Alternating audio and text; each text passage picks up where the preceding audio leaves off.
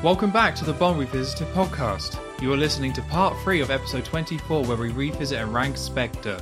With Bond on a train heading to Spectre's base, Bond and Swan decide to dress up for dinner, only to be rudely interrupted.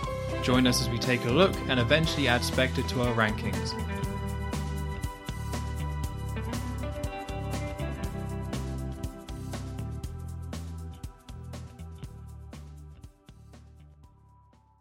We're back to the train. It's now later on. It's pretty much night, and we're seeing it kind of carrying on going through the desert. We're in the dining carriage now of the train, and Bond is there, waiting in his white tux. The white tux with the red flowery bit. It's all there. The look's all there. It's complete. Looks good. And he's waiting for Swan to arrive, which she does, and she's in a very beautiful dress as she walks down and sits opposite him on this dinner table. And I can't remember what they say before, but they eventually order a drink. I think it's because she says about, alcohol makes me do silly things or something like that. So she orders a dirty vodka martini, which Bond says, yeah, that sounds good, I'll have one as well.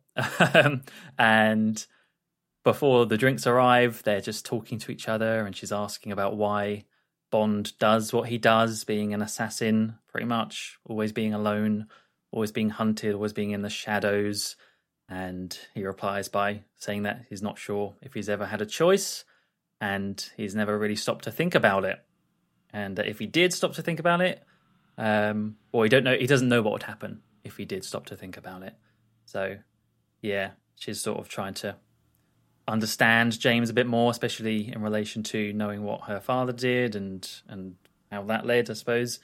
But yeah, the drinks arrive, the martinis, and on a tray, and Bond just says put them down there. And Swan is saying that you always have a choice in the matter, and they drink to that. And afterwards, Bond looks into the reflection of there's a cocktail shaker on the tray from the martinis, and he sees in the reflection a big man walking towards them. It's Hinks, everyone. He's back.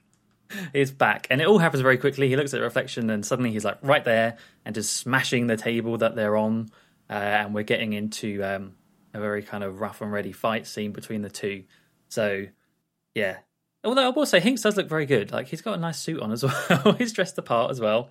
And he picks up Bond and kind of smashes him against the wall. Bond has got his gun and he tries to shoot, but the gunshots just go up in the air because Hinks is holding his arms. And yeah, the two start fighting and throwing each other across the carriage, smashing the place up. It kind of moves on as well, further down the carriage. At one point, Swan gets slapped by Hinks and she gets kind of knocked out by that on the floor. And it's now just Bond and Hinks fighting. And there's no music in this scene. It's all very much just the audio of what would be happening. It's the grunts and the smashes and the train tracks from outside. So Bond is there throwing bottles. At one point he throws this kind of candle at Hinks, which sets him alight. So he has to take off his jacket and moves further down. They reach a bar area. And I think it's an ice pick, I guess. It's like some sort of spiky implement Bond picks up and tries to use as a weapon to stab Hinks and doesn't really get very far. It gets thrown around some more. They eventually make their way into the kitchen area, throw in some pans. Got to have some pans being thrown, obviously.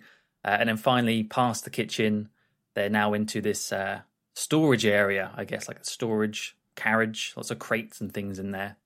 And by this point, like, Bond has never really managed to get the upper hand. He's kind of just been thrown around by Hinks. And he's pretty much wiped out by this point. Hinks slams him on top of a crate. He's not looking too good.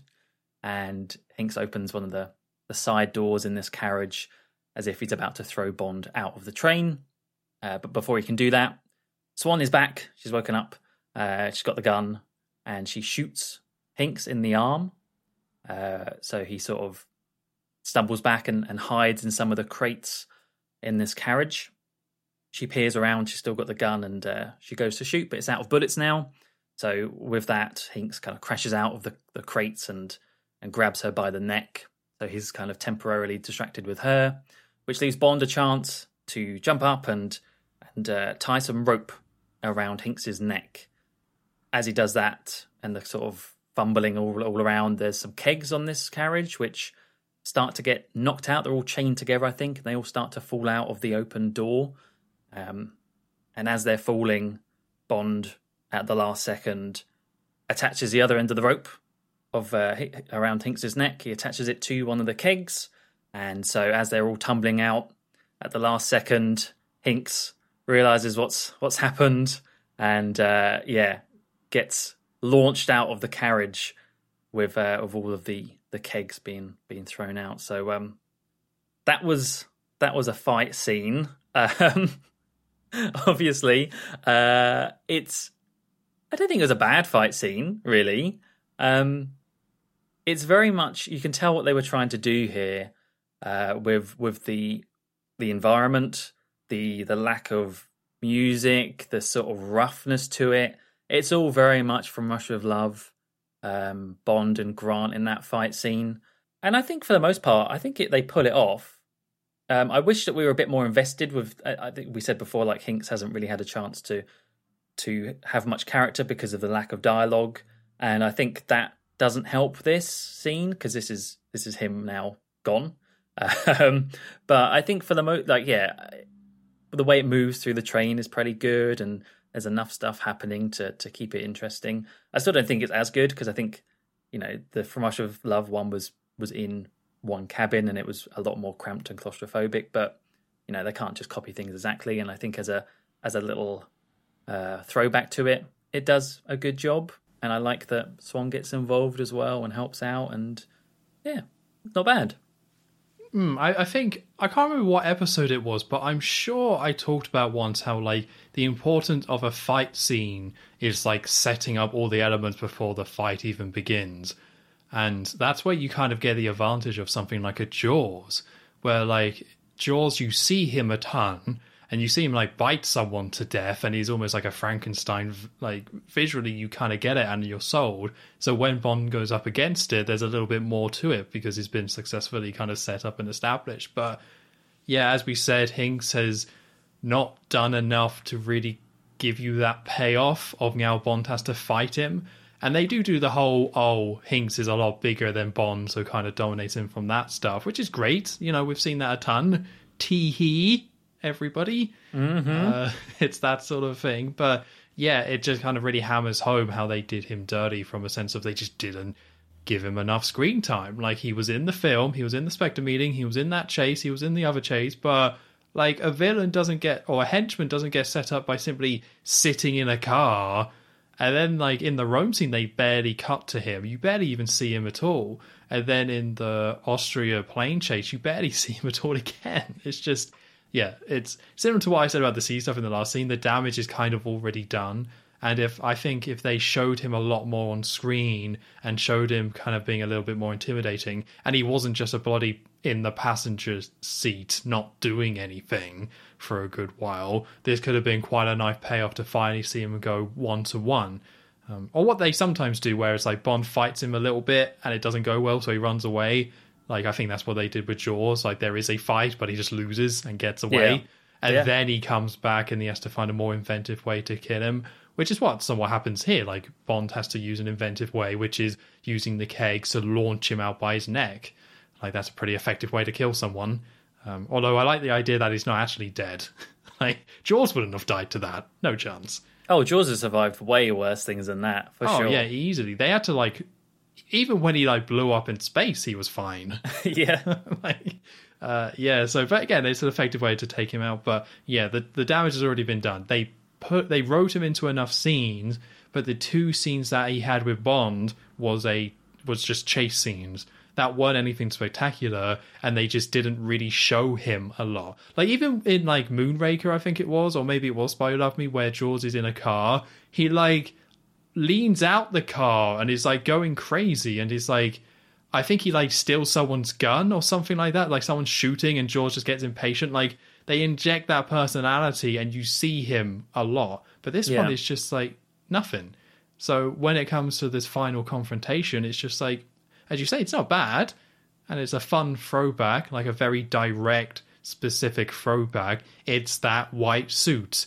It's Bond drinking with a woman who's all dolled up. It's a train. And also it's like this Oriental Desert Express train that has the old-timey feel, like from Russia with Love. It's very, very direct.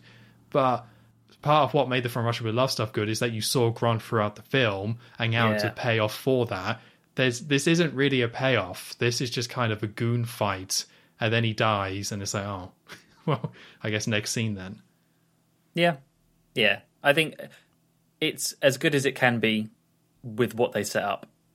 So that's it. It was kind of handicapped, I think, with Hinks, as you mentioned. I think the combination of having Bond in this suit, though, and putting him on a train, I quite like that, because I don't think Bond ever wore this suit on a train. No, I don't think so. Because it was Sean Connery was Goldfinger at the start, and then Diamonds Are Forever. And then Roger Moore, I couldn't tell you, to be honest. I think he wore this quite a lot, to be honest. But I don't think that was ever on a train. No, I remember Octopussy, but I can't remember any others. So so it's two very direct references merged together to make it feel very Bond, which is nice. That's kind of what you want. So that is quite successful from that standpoint. It's just, it's too bad the fight itself falls flat due to the payoff not being there. Yeah, that's an easy thing to do as well. Like, don't get me wrong, a bit of fan service like that I'll happily take, but it is easy just to be like, right, let's put him in the white suit, train, beautiful dress, martinis, check Bond that off. theme? No. Whoa, let's not go crazy now. No, that'd be stupid. To play ridiculous the Bond idea. But yeah, it is quite an easy thing to do, so I can't give them too much credit, but I'm still glad it's there at the end of the day. Yeah, like, for a film called Spectre, you're allowed to do some fan service like this. For sure.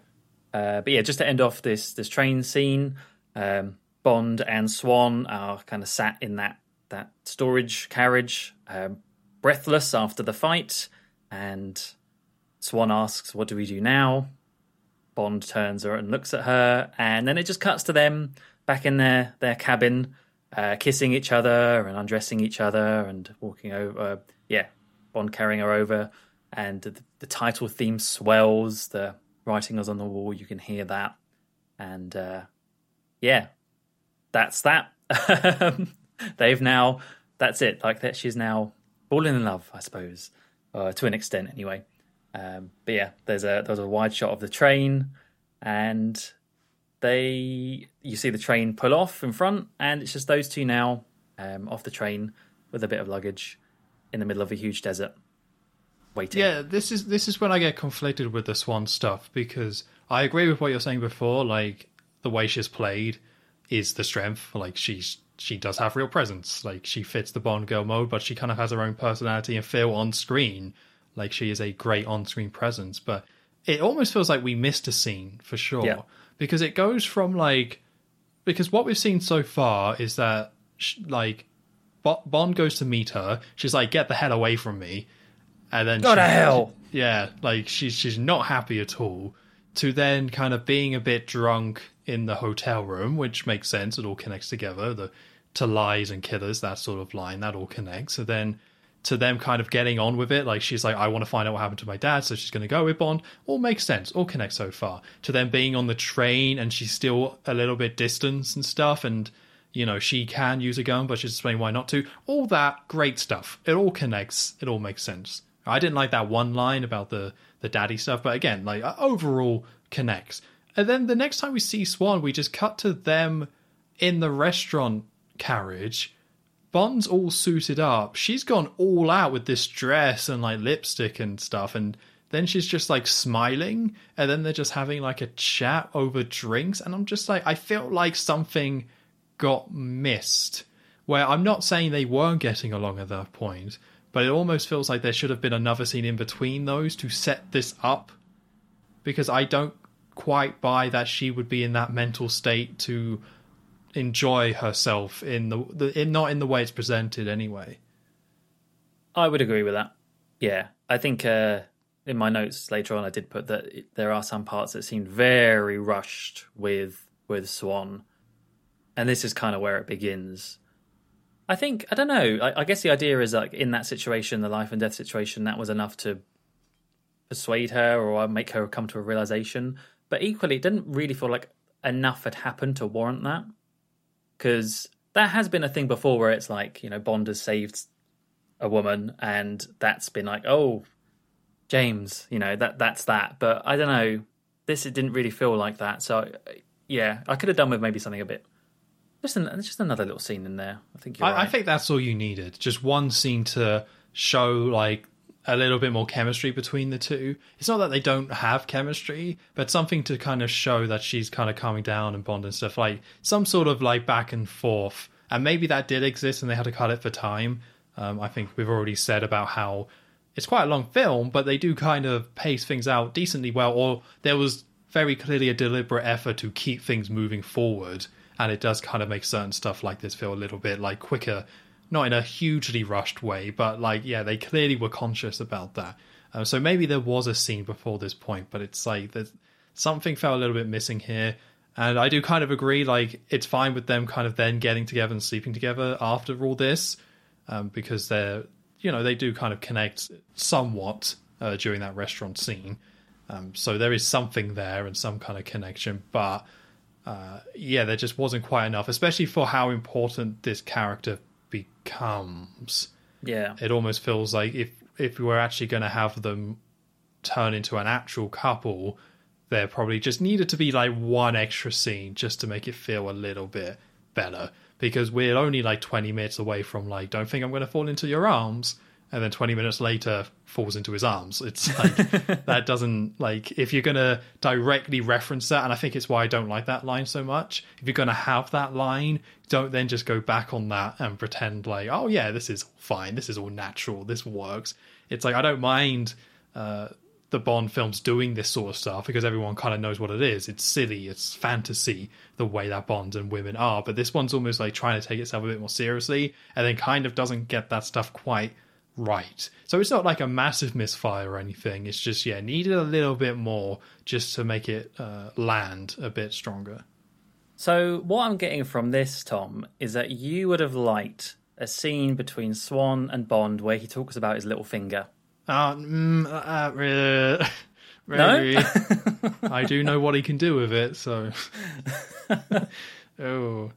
Okay, maybe not. Yeah, but the dialogue between the two is all right as well, but I think that also feels a bit rushed, like when they're talking to each other and Bond saying, I don't know what I would do if I stopped. Like, it's to set stuff up, but it's a decent conversation. Whenever you have this sort of chat, though, you are always going to compare it to the Vesper scene in Casino Royale, and it's always going to pale in comparison to that, but it's still, like, decent. I would just say maybe this whole thing's a bit rushed, but, some of the dialogue here I quite enjoy. Yeah. So with Bond and Swan dropped off the train, they are truly in the middle of nowhere, in the middle of the desert. I think it's supposed to be the Sahara Desert. And there's just like a little small abandoned building. So Bond just says, this might be a long wait. So we then cut to them kind of a little bit bored, a little bit more settled in, just standing in this building. And Swan sees a car in the distance. And it starts going towards them. And Bond loads up his gun and kind of holds it, and... he then looks at the car and says, that's a 1948 Rolls-Royce. Rolls-Royce, that's the one. Such a weird name. And yeah, it's a very old car. So it stops and a chauffeur gets out in a very like old-timey like chauffeur uniform, like what you would see in an old film. Someone who like runs a lift. It's like, going up, sir? Like it's very like much that look. Yeah. And he says, yeah, please. So we cut to the car driving down like this desert road. And I don't know if this is the first time we get the Skyfall music reuse, but it's definitely the first one that I wrote down, because this is the Patrice scene music in Shanghai. Just gets played here. Oh, okay. Yeah, like the one where, Bond is walking through and it's all lit up and stuff. We get a version of that track here. Right. So, yeah, it's problem number 3. I've already said, like, the first problem is just a complete mismatch with some of the scenes, which takes some of the energy or the vibe it's meant to give out of them. The second one, we already complained, the Bond theme just not being present. And now here's problem number 3 with the score. Just, here's a Skyfall song. Does it match? Is it thematically appropriate? Nope. but we're going to play it anyway. Like, just compare to what that scene was, which was very quiet and moody and brooding, and Bond going through this dark thing that's being lit up and an assassination going on, to just like a car driving down a road in a desert, it is going to the main base, so there's some weight behind it, sure, but it's just like, it's just not the same. Why would you do this? You'll get what you're given and you'll enjoy it, Tom. No, I won't. Okay. I mean, I don't know. I refuse. Yeah. I guess we'll talk about that more later, but yeah, this is the first instance, and I think, well, obviously you missed it, so obviously you can just miss it and not have it click. It's not the most obvious instance of it, but it's the first sign of just like, well, why would you even do that? I just don't understand the choice. Joe, you talking about this now, it is one of my complaints, but I will be honest, I guess I did miss a lot of them. The one that really stood out to me, and I can't even remember if it's already happened or not, but it sort of goes like dun dun dun, and then there's a pause, and then I'm sure in Skyfall it was like another dun dun dun. Is that bit I'm talking about? In the opening credits when Bond is doing stuff in Skyfall? Yes. Yeah. I think maybe when Moneypenny takes that shot, the bloody shot scene, maybe it's in there. There's definitely that sort of music in that scene. Because that's the bit I recognised in this. But yeah, the other ones maybe I didn't recognise them as much, but maybe that's just me being ignorant. I don't know. Well, yeah, possibly. Yeah, definitely. The one that I remember quite vividly from when I first watched this film, and it's the one that really annoyed me, is the guitar riff from the ice lake scene in Skyfall. Oh, I hate that. They just rip it and then use it in the finale of this one, and it's like, it's not the same. It's just not the same. I'm so glad when I watch Skyfall that stuff doesn't bother me, that I can still enjoy the music. Probably because it actually fits the scene, because it was written for that scene, and it's not written for these scenes, which is why it just feels so out of place. And the Skyfall music was so good that just shoving it in here and expecting it to work, it just stands out like, ooh. But that's the one that really annoyed me when I watched it, and I was like, what the hell happened here? That annoyed me too. Yes, that one I did recognise. Yeah. So, yeah, they're in the car, and Bond and James is in the back, and Swan says, "I'm scared, James." And Bond holds her hand. A little bit wooden there. I thought that was a little bit not the best line delivery and moment. But, all right, at this point, they're supposed to be a couple, so I think it's meant to reinforce that a little bit more. But we see the car is kind of heading towards... It's like a canyon that circles in on itself. It's like these giant rock walls, but it's like circular, and inside there's like this facility and this base. I don't know how else to describe it. I think it's meant to be a big crater. Yeah, it's meant to be a crater, but it's very raised up. Like, this isn't a crater in the sense of, it's a massive kind of hole in the earth. It's like everything has been like raised up around it, so you get these big rock walls almost in a circle. Yeah. I really like it, actually. I kind of forgot that this is where they set this bit, and what you learn about the character it is a nice way of having a kind of silly villain base, but without it being so like on the nose as a reference. It's like it's just a cool visual, and that's all it needs to be, but still relatively believable, I guess. Yeah, I was a little bit disappointed by it, because I do get that feeling, what you're talking about, that this is probably what they're trying to do. This is the villain base. So they are kind of very deliberately trying to reference that, but this almost felt a little bit off. And I think it's just, don't set stuff in the desert. Like, it's not good. I don't want to see stuff in a desert. It's not interesting. You need to do a little bit more. So I think maybe it would have been smart if they didn't have this take place in the Sahara Desert, if they found somewhere more interesting, somewhere with a bit more color or something. I don't know. Like, obviously one of the most iconic ones is the Scaramanga base, and they probably were never going to live up to that. But just don't do a desert. Like, I just don't think deserts are visually that interesting to look at, because it's a bloody desert. It's in the name. Yeah, it doesn't help that so much of the film has had that color as well. Like the Tangier stuff was all very orange. The Mexican stuff was all very orange, color graded. So yeah, I can understand that. It does look very samey by this point. Yeah, but I like the idea of it. I just don't think it lands from that department. So Yeah. we see something that is quite cool is that we see the car arrives up to where this base is and there's grass. It's quite a modern, nice facility. And there's like pavements and stuff and there's just grass with sprinklers on them. It feels quite alive. So I do like that visual contrast where the base itself has green grass, but it's surrounded by desert. I think that's quite cool. Yeah. I'll give them marks for that. So they pull up and get out, and we see lots of men in suits standing nearby, and one of them greets them by name, saying, Madeline Swan and James Bond, we're very excited to finally meet you. And Bond says, well, it's a pleasure to be here. And the man explains, your hosts will meet them for drinks at 4.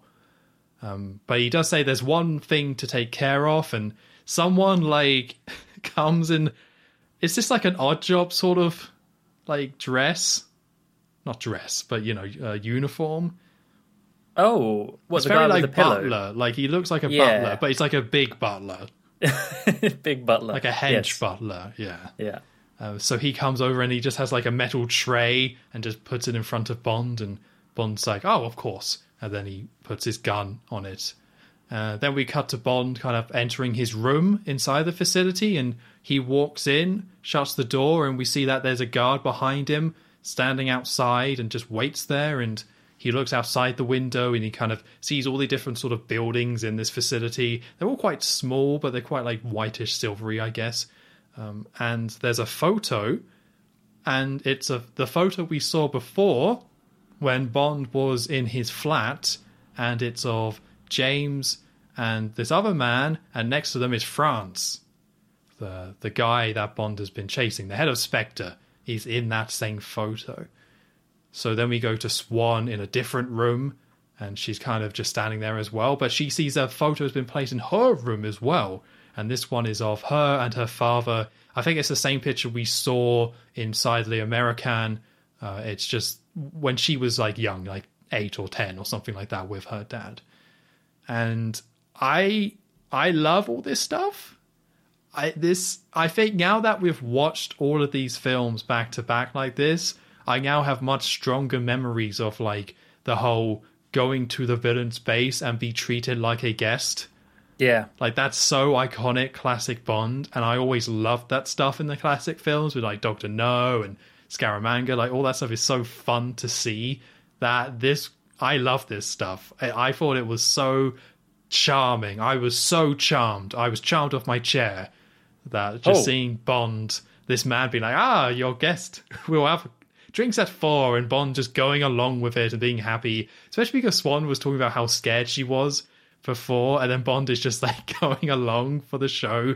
Like, this whole fakeness to how fancy and rich and nice this all is, and this like kind of fake sophistication to it all. It's just so classic Bond that I was just, this was delightful, this whole scene.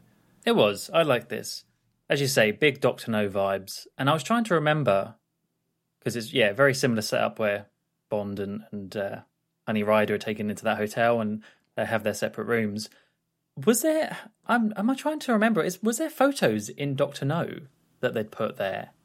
Or am I just making that up? No. Might just be making that up, because when I was watching I was like, wow, that's a good callback, but I think I might be making things up in my head. Nonetheless, it definitely is, there are links there, so I like it too. It's little callbacks like this that aren't like the craziest, it's just the villain really acting overly nice sort of thing, which, as you say, we've seen so many times before, but it's a good setup to eventually seeing the character themselves.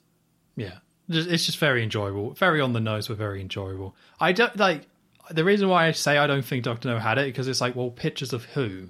Yeah, like picture of Quarrel or something. No, not Quarrel. Not Quarrel. But no, unfortunately, this doesn't kind of go anywhere. Like, we then go to the next scene, but what I wanted was a dinner scene. This needed to go to a dinner scene of them talking and having their back and forth, but instead, no, we skip that bit. And it's like, that's what I wanted so this feeling of like, ooh, this is like the old stuff, kind of disappears for me after this scene because it doesn't play out. Well, it kind of plays it that way, but they needed to have dinner, at least. Dinner would have been good. Yeah, I agree. Yeah. So we cut to Bond and Swan kind of being walked around the facility, and they then say, they go out to one of the buildings because they're outside, and he says, this is a special place, and he has requested that you enter it alone. And then he says, champagne? And Bond says, maybe later. Which I found quite interesting. I don't quite know what they're trying to say there, because we know Bond's a big old drunk. I don't know if it's supposed to be, oh, well, this is serious if he said no to a drink.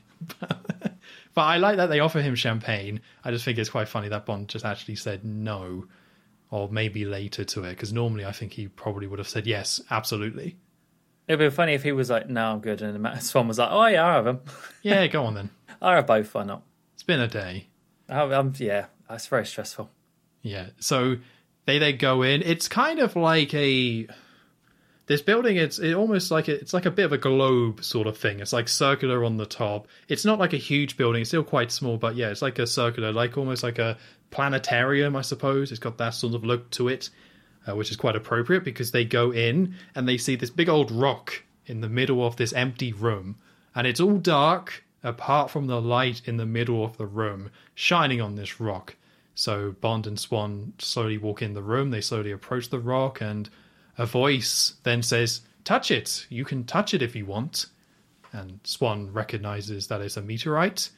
Then France kind of steps out of the shadows and starts talking, because he was the one who said to touch it. And he says that this is the oldest meteorite in human possession, and it created the crater that they're standing in. And then he starts saying, well, think about it. So many years up there alone and silent, and finally building momentum until it chose to make its mark on the Earth. And I think I might be missing a line there, because doesn't Bond respond or say something to it?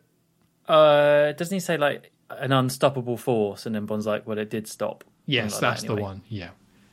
So, yeah, France then walks forward, and he says, I can't tell you how long I've been looking forward to this. All of us here together, a reunion. And then he says to Swan, oh, you were just a girl when I saw you, when I came to your home to see your father. And then we cut to them walking through a different building. And there's like lots of people on the side. It's more like this corridor almost, but quite big. And there's a ton of people at these desks working on these screens. Somewhat high tech, but not like over the top. Trying to be a little bit more sleek than that. So she asks, like, what is this place? And France says, well, it's information. And then he starts explaining how the 00 program is officially dead. And he's asking, so if it's dead, why did you come? And Bond just says, I came here to kill you. And France says, well, I thought you came here to die. Of which Bond says, it's all a matter of perspective.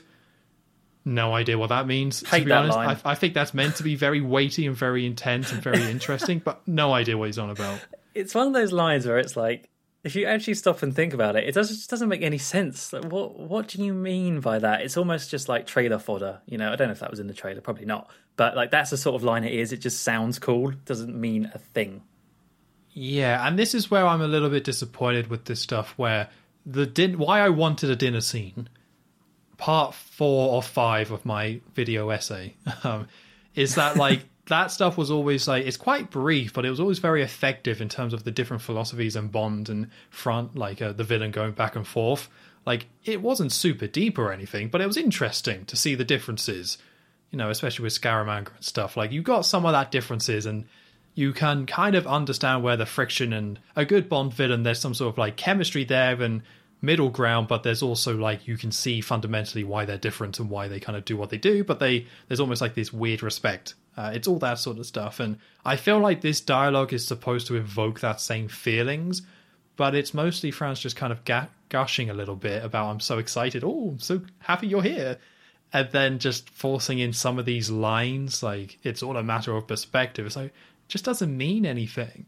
Like, I would kind of like if they got a little bit more into, again, the philosophy of it all, but they're building up to the big reveal that comes later in the scene, so I think some of this dialogue falls flat, and it kind of somewhat exposes why, as a villain, maybe this one is not one of the top ones, because that chemistry between them this is where it should really be shining, just them talking back and forth, and it just kind of doesn't. It's not terrible, I don't think. The meteor stuff's all right, but yeah, it doesn't quite land its mark. No, it just feels a little bit awkward to me, to be honest. Yeah, so they then, I think I got that a little bit wrong. I think they were actually in a smaller room then, and then they go into the room which is with all the people on the screens. I think I got that a bit wrong, but yeah, so now they're in a different room with all these screens and people working, and they approach one of the screens, and Fran's like, is this live? And we see that it's camera footage of M giving a speech to MI6, and he talks about like thanking them all, and he says, I believe C is going to keep you all very busy.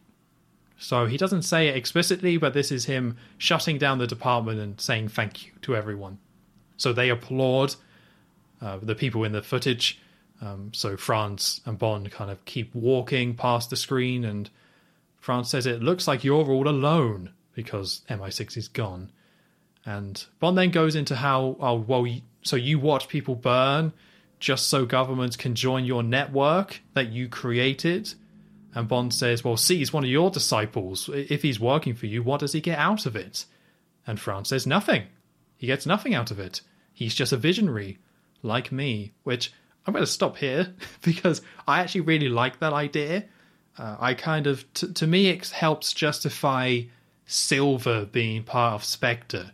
That actually the way France has, structured some of these organizations, yes, there's like the loyal dogs and stuff, but he does also allow people like a Silver to be their own independent people who just agendas happens to align with Spectre. So to me, maybe I'm kind of searching for something that's not there, but I kind of like the idea that Spectre agents like a Silver could work in a very independent way, which is what they're trying to set up with C. Obviously, massively falls on its face with C, and you almost needed like a Silver-style villain to sell this idea, almost. C almost needed to be a lot stronger and a lot more independent to sell this idea. But I like the line. I like that concept that, yeah, they are one thing, but Silver is not like a loyal dog to Spectre. He is just kind of a part of it because they both get something out of it. And, Silver was basically acting alone in that film. It's just, yeah, he has the connection to Spectre.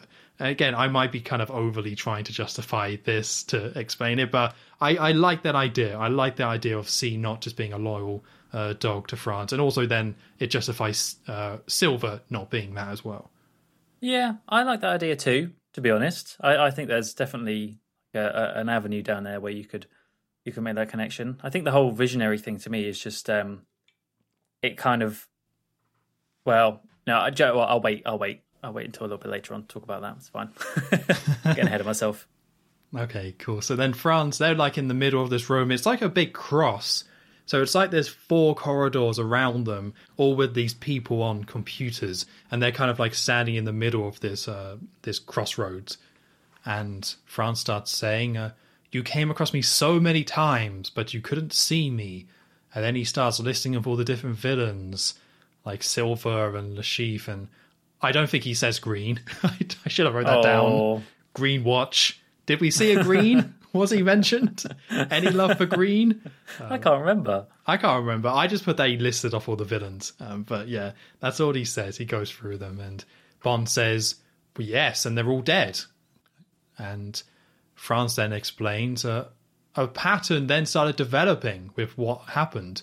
You interfered in my world, so I destroyed yours. And says, did you think it was just a coincidence that all the women in your life ended up dead? And he mentions Vesper, saying, oh, Vesper, she was the big one. And how could we forget about your beloved M being killed? And France says, it was all me, James. I am the author of all your pain. And he says to Swan, you're a very brave woman, associating himself with James because all the women in his life are killed. And at this point, everyone in the room stands up and kind of looks towards them. And France then starts playing some footage, which is some camera footage, which is inside Mr. White's house. And it's where Bond and Mr. White were talking at the table. And Swan starts watching the footage, and Bond's all like, no. And he's like, no, turn it off. And then he shouts and runs at France and someone then knocks him to the ground and holds him, and the footage shows Bond giving White the gun.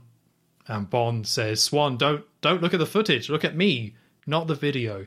So she very slowly turns, quite emotional, and looks at Bond, and Bond stares back, and we see them both staring at each other, and we're no longer seeing the footage, but we hear the whole, "You're a kite dancing in a hurricane, Mr. Bond. So long." And then the gun sound of White shooting himself off. At that moment, Swan flinches along with the sound, and I think France says, the things that bring people together, out of horror, beauty.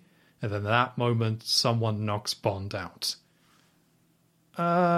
Thoughts and feelings, Joe, on that scene? Oh, I don't know. I really don't know. I think the thing that helps all of this stuff and makes it passable to me is Christoph Waltz is very good at being bad, and he's very good at delivering these lines. The me, all me, as the author of all your pain. I like that stuff. I think by this point the writing was on the wall as to where this is going. And that was getting me worried, especially seeing this in the cinema for the first time. Watching it now, I didn't really care as much because I know what's going to happen. But I think, it's good. It is good. I wished, as we just said, there was more interaction between him and Bond before we move on, just to really get a little bit more into the stuff that Blofeld is... Oh, sorry, Franz is saying. Oh, yeah. Whoops. What are you on about? Don't know what Franz is saying. And...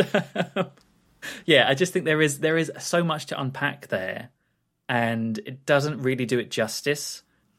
What they are setting up and what they are retroactively doing is such a big thing, and it just feels too short. And I think we said that for a lot of things in this film, and it's obviously a recurring pattern is just not giving things space to breathe and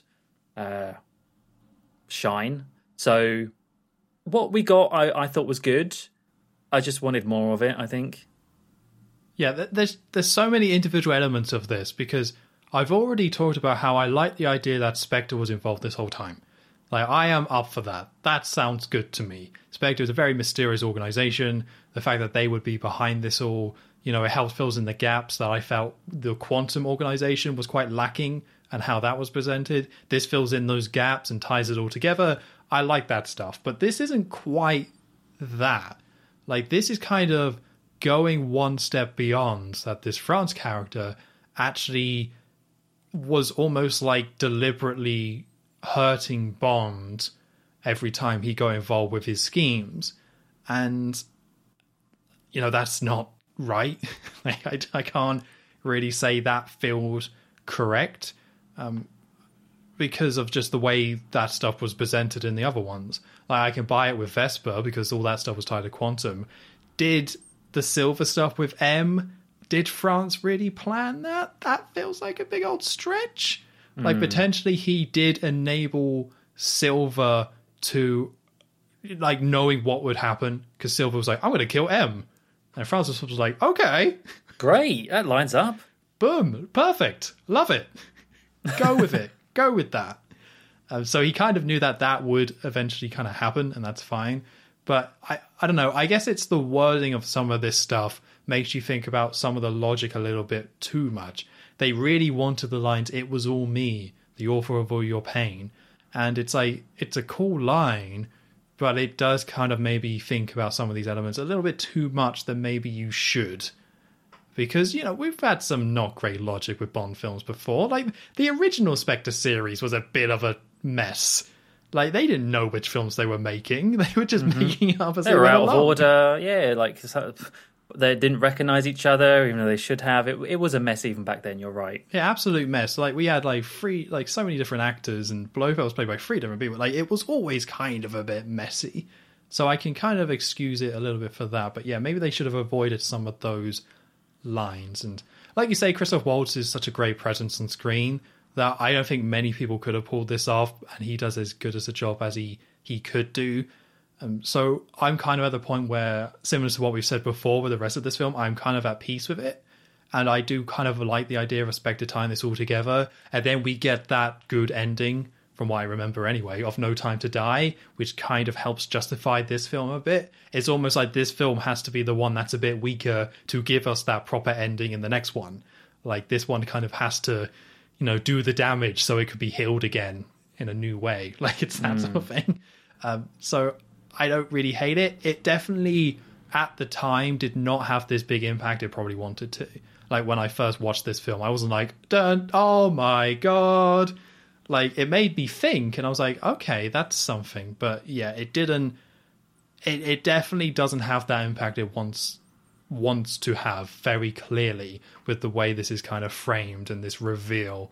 But I found some sort of peace with it. But yeah, the logic of it does kind of fall apart a little bit, and it is hard to 100% buy this. It doesn't have that impact, but I'm all right with it where I'm at. I guess there's two angles to it as well. This reveal from Franz saying this, that it was all me. It was very purposefully going after Bond in all of these situations that we've seen so far.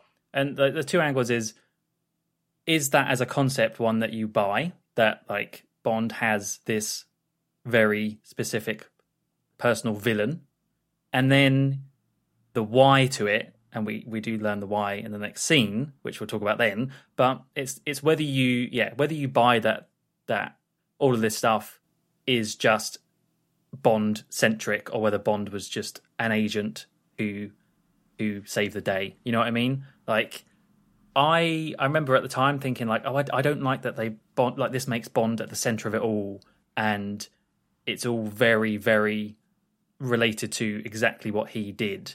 I quite like the idea that he's just another spy in the MI6 machine sort of thing, and we're just seeing his side of it.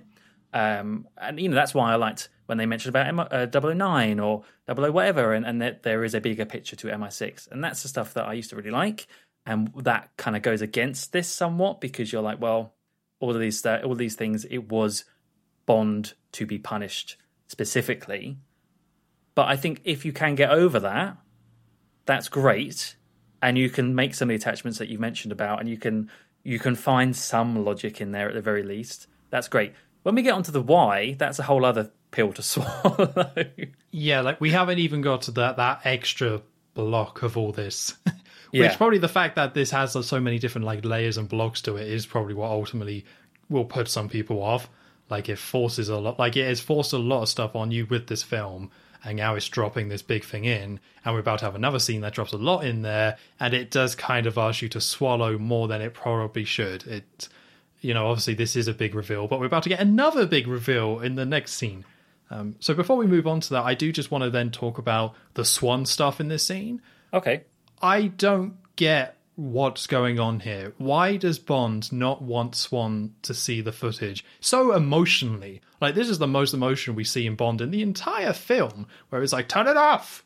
Well, he says come on that one time, but Come on! Come on, turn it off. Come Yeah, but he gets very emotional. Like, he does shout and react, and we go from cool, collected Bond to just like, no, turn it off, and charges and gets knocked down. I don't get where that comes from. Yeah, I kind of don't either. I guess the idea is he's just very protective of her now by this point, but it does seem 0 to 100 in terms of that. You're right, because he even like goes to stop Blofeld and he gets whacked, doesn't he? So, Who? What? Oh my god, did it again? What are you on about? I don't know. Sorry, ignore that. But yeah, like, he does lose his temper. You're right. I don't know. Because also partly isn't that why, like, that's why Swan came, maybe not specifically to see her dad die, but also like to understand this situation. So why would he be so keen to like, do that? I don't know is the answer. The way I took it when I first saw this film is that Bond was directly involved in her father's suicide, so he was almost like trying to like hide that from her. That's how I thought they were going across, because to me that makes sense. Like, someone he now cares about, someone who he doesn't want to see get hurt, but actually he was involved with her father's suicide, so it makes sense that they would be like, no, don't look at that, like don't do this, sort of thing. But he flat out tells her in the clinic, he died, I was there, he shot himself. Like, he explained all that. So there's really like no new information in this footage. The only reason you wouldn't want her to see it is because it's quite horrific to see your father kill himself. Like, that's just quite horrible. So I'm assuming that's what they were going for. But yeah, it gets a little bit mixed, a little bit confused. I do like the idea of playing this footage in the scene. And I like the kite in the hurricane line. I think that's great. And I think the fact that she flinches to the gunshot is a really nice detail. It's like she's choosing to look away, but she's still clearly being affected by it. So the flinch is like kind of showing that engagement and the weight of what is being shown and her choice not to show it. I think that stuff's great. I just don't think it makes sense that Bond would freak out in this way. They maybe needed to be a little bit smarter with that and trying to help justify a little bit more or sell it to the audience. It would have been interesting if it was something more Bond-focused that was played instead. Like, we'd seen the tape of Vesper's interrogation. What if we just started playing that instead? Yeah, that would be way more interesting. It would fit in way more. But yeah, unfortunately, that's not what we got. I do like the idea. There must be edits out there, right? Of like, like the footage comes on and it's like, I don't know, Octopussy or something. No, turn this off. I said turn it off. And then like, when she flinches, it's Bond saying, sit. She's like, oh, no. Or that terrible advert of Daniel Craig doing the dancing. The one that Watiki someone edited. It's like, no. Turn this off. Oh, I'd love to see that. Oh my God, that sounds great. Yeah, I am the author of all your pain. Oh, what was the song that played during that? Was it something specific, or was it a licensed track? I can't even remember. Oh, I need to watch it again. Was it Belvedere Vodka as well? Yeah. Oh wow, it even lines up with that. Great, yeah. We'll do a bonus episode on that, maybe. Yeah, okay. That ad revisited. All right, I think enough time has come. We've got to move on. Okay, right. Sorry, I just take a second for the scene coming up. So yeah, Bond got knocked out in that little computer room section, and the next scene is a very intense close-up of Bond's eyes, and it's all very blown out, lots of whites blown out, it's kind of blurry. You get a POV of him, and yeah, it's all blurry. It's like a ringing sound, kind of, the getting knocked out ringing sound that you hear in films, and you sort of get a brief look at that he's in some sort of contraption. There's something around his head, and yeah, in the POV, there's a cat. He sees a white cat kind of wake up that was on the ground, and while this is happening, you're hearing Franz in the background. He's talking about something or other. You can't really make it out too well. But yeah, he's like, that's slowly becoming clearer and clearer, his voice, and you see shots of Bond, and he's strapped into this sort of chair by his hands and his legs and his head. So eventually it all comes to, and you see that they're in a big white room. And Franz is at a little computer desk kind of far back next to Swan, who is sat in a chair directly facing Bond in this contraption he's in. And Franz is talking about the stuff that happened in Rome. He's talking about how like soul is inside your head, and how the eye gouging scene in Rome is kind of there was no life in his head. He was alive, but there was no life in there. It's life and death, and nobody inside his skull. Most odd, he says, as he goes back to his computer screen. And yeah, he does something on it to trigger Bond's arms to be brought back down behind his back, and he starts to say that he's going to penetrate to where Bond is, like his soul is inside of his head. And you see on his screen there's an X-ray of a skull, and he starts to program in some controls and saying that he's going to play with his sight and his hearing and his balance. And as this is going on, You get some shots of Bond, who has he's come to now, and he is fiddling around with his watch. He's still got his watch on that Q gave him, and because his arms are behind the chair that he's in, it's kind of hidden from sight. So he starts to do that, and I think as Franz is waffling, he's like, "Oh, get on with it then." Can't remember the next bit. He says "Yeah, it's like nothing can be as painful as listening to you talk." That's it. Yeah.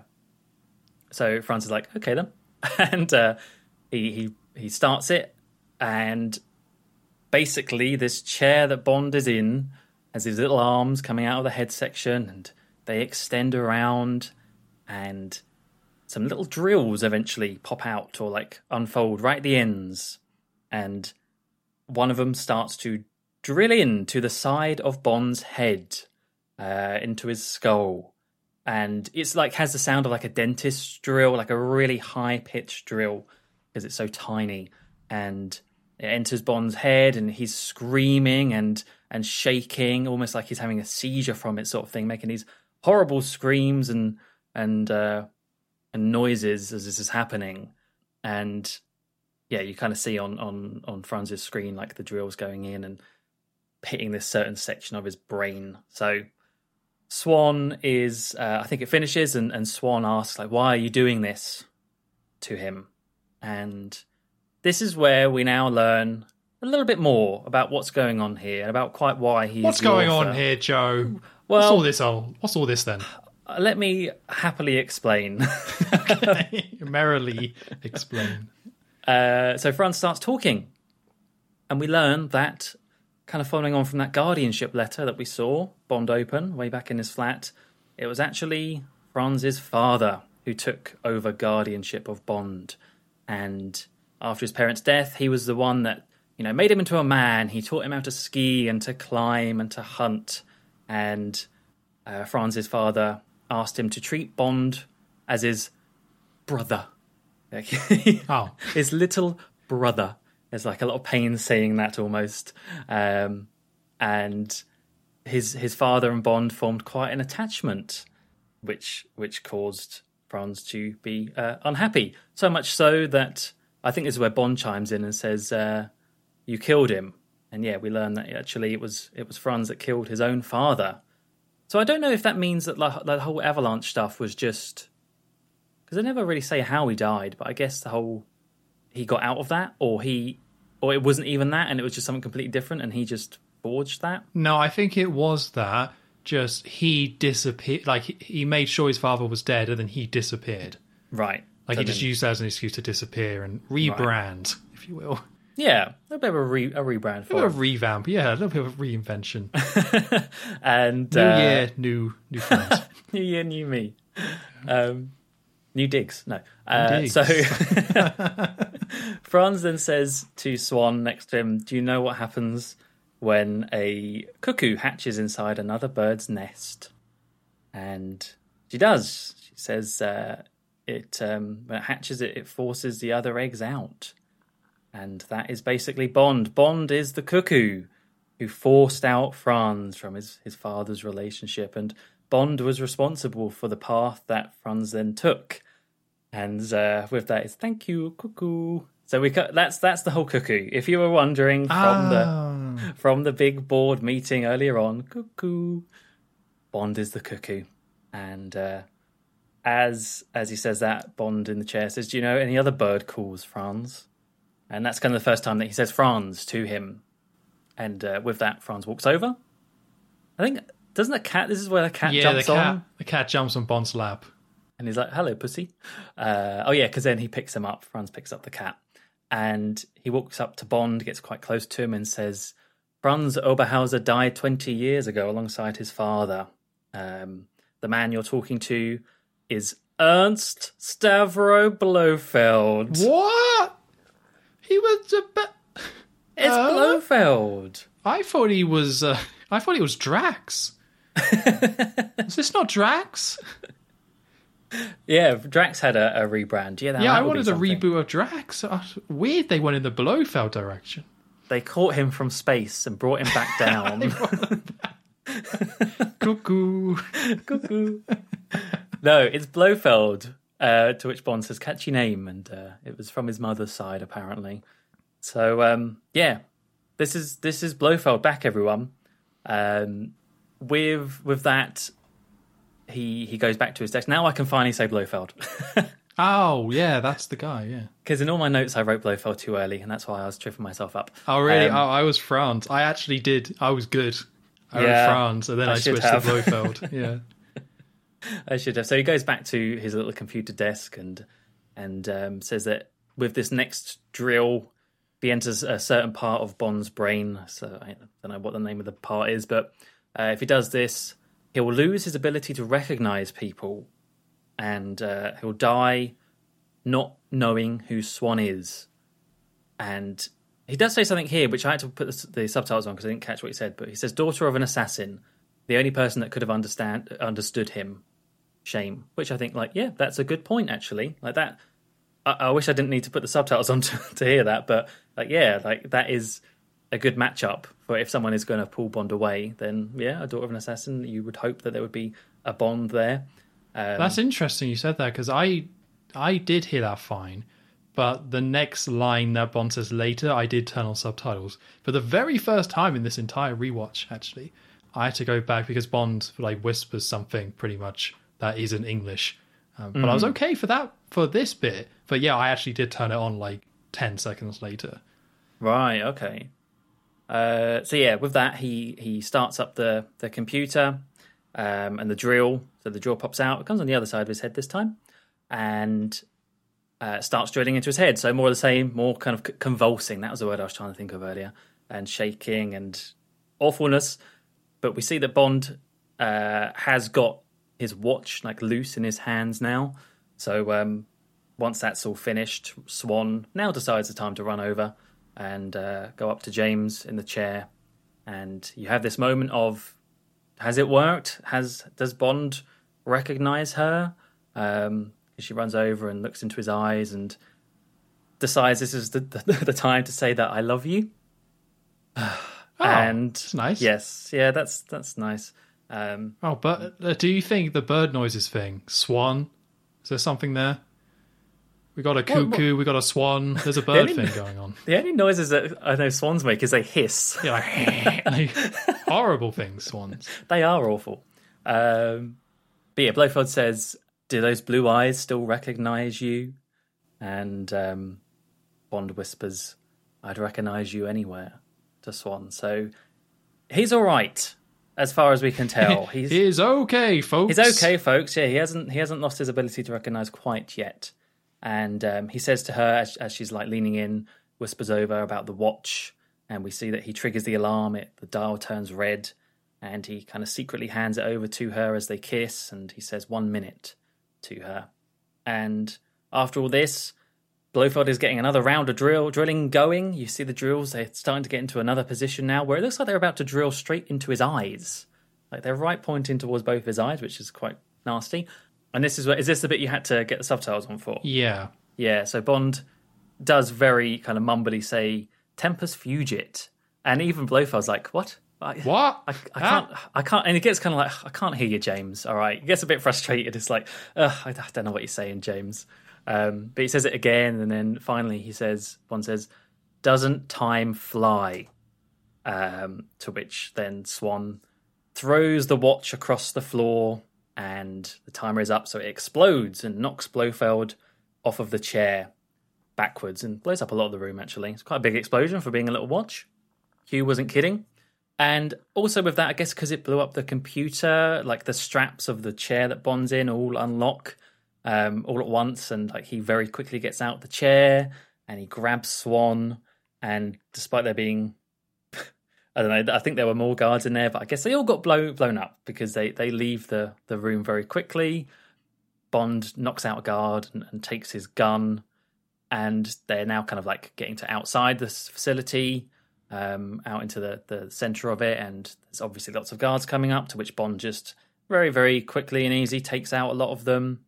They take cover, him and Swan take cover in a little doorway section. And I think there's another moment where you're meant to kind of wonder if he still is actually recognising her. I don't know. They look at each other very intently. It focuses on that for one split second. But he just gets back to shooting everyone.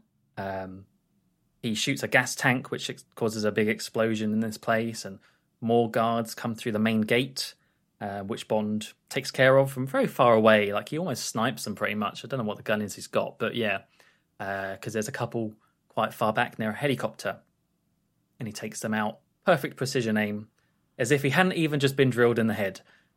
And with that, they get up to the helicopter at the back, and before they get into it, they turn and face this base. And like the camera's behind them at this point, we're seeing the backs of them, and you're seeing the base in the background.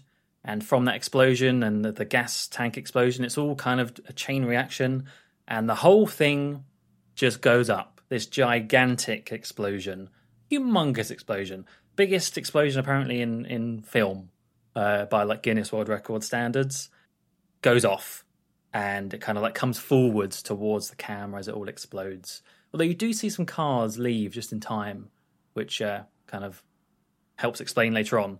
So yeah, there are still people getting out of the place. But yeah, Bond says, I think it's just before that he said, "Let's go home." Then it all exploded. After that, he says it's not over yet, and they get into the chopper and they fly off, overlooking the destroyed base. And a pretty basic scene. I don't think much to say on that. Yeah, okay. Let's move on then. Yeah. What do we want to do first? The Blofeld stuff, the torture stuff, or the stuff afterwards? I guess maybe the Blofeld stuff first. Let's get the Blofeld stuff, yeah. So where I'm currently at is that by rewatching these films, I don't care that much about Blofeld anymore. Like, I know he's that like iconic villain, but from watching these films, I don't know.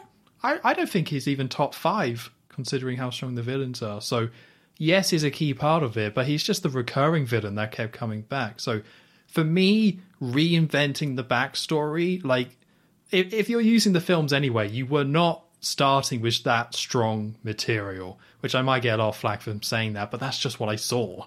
Like, the one from You Only Live Twice was just a dweeb who just is like, ha, Bond, and then gets a star to the hand. The On a Magic Secret one was okay, but was just quite forgettable. And then the Diamonds Are Forever one was just really over the top and weird. So it's like, it's not like, oh no, they ruined this classic amazing villain, because it's like, I don't even think he's top 5. I would be more upset if like Scaramanga came back and was like, "I'm your brother." So what? Wait a minute. Oh god, yeah. But if you're going to send it back, so for me, like a refresh of the character, a refresh of some of those elements, I'm up for that. That's fine. And I also quite like the Cuckoo storyline or backstory. The problem is that he says Cuckoo to James in this scene, and that's where they lose me. I kind of like it as this weird, creepy, unknown thing in the Spectre meeting, and then I like that they explain why he did that here, but then he just says, "So thank you, Cuckoo." I'm like, you didn't... just let that sit.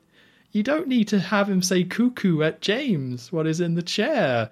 And I kind of wish they took one step back from that. So I'm not going to say I love all this stuff, but I think at least it made sense to me that they would go back and reinvent it if they are trying to, like, you know, if this is a Bond reboot and they want to bring back this character. Yeah, I guess so. That, I mean, that is the thing, is like it's not as if they have ruined the sacred thing. I would agree with you with that. Blofeld has always been a hot mess, someone might say. A sexy hot mess, yeah. Sexy hot mess. Oh yeah, especially anyway. I just stopped before I even start. I think for me, it does then link back to what I was saying before, the two sides of this about that is it and then the why. I think I just personally don't like Bond being the centre of it like this, the centre of the world in this circumstance where he is directly related to this gigantic evil organisation. I liked him just being a agent that deals with them and is an adversary because he always beats them and he's just good at what he does, and there's not this personal connection. But even then, even not liking that new angle they've gone with this, I think I have just got to being almost like apathetic to it.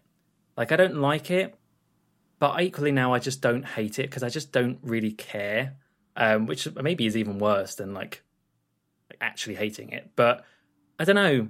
I just think like that is now what I come to expect with Spectre and what they've done with the Blofeld character for Craig's Bond. And yeah, like it's a reinvention. It's not one that I particularly like, but they did at least try something different, I suppose. And I think having Christoph Waltz be the new Blofeld was quite cool. He has that sort of friendly, creepy side to him that works. Is not just pure like, because there's a typical with a Bond villain where they're really friendly and then that's their thing, is they're like too friendly sort of thing. And he has elements of that, but I think he does still have a good amount of menace to him. So yeah, basically, I don't like what they've done with like making them brothers, but I don't care. Okay. Yeah. Sadly. I would definitely agree with what you're saying in terms of, the original set of films. Initially, they don't care about Bond in the slightest. Like, they just don't care.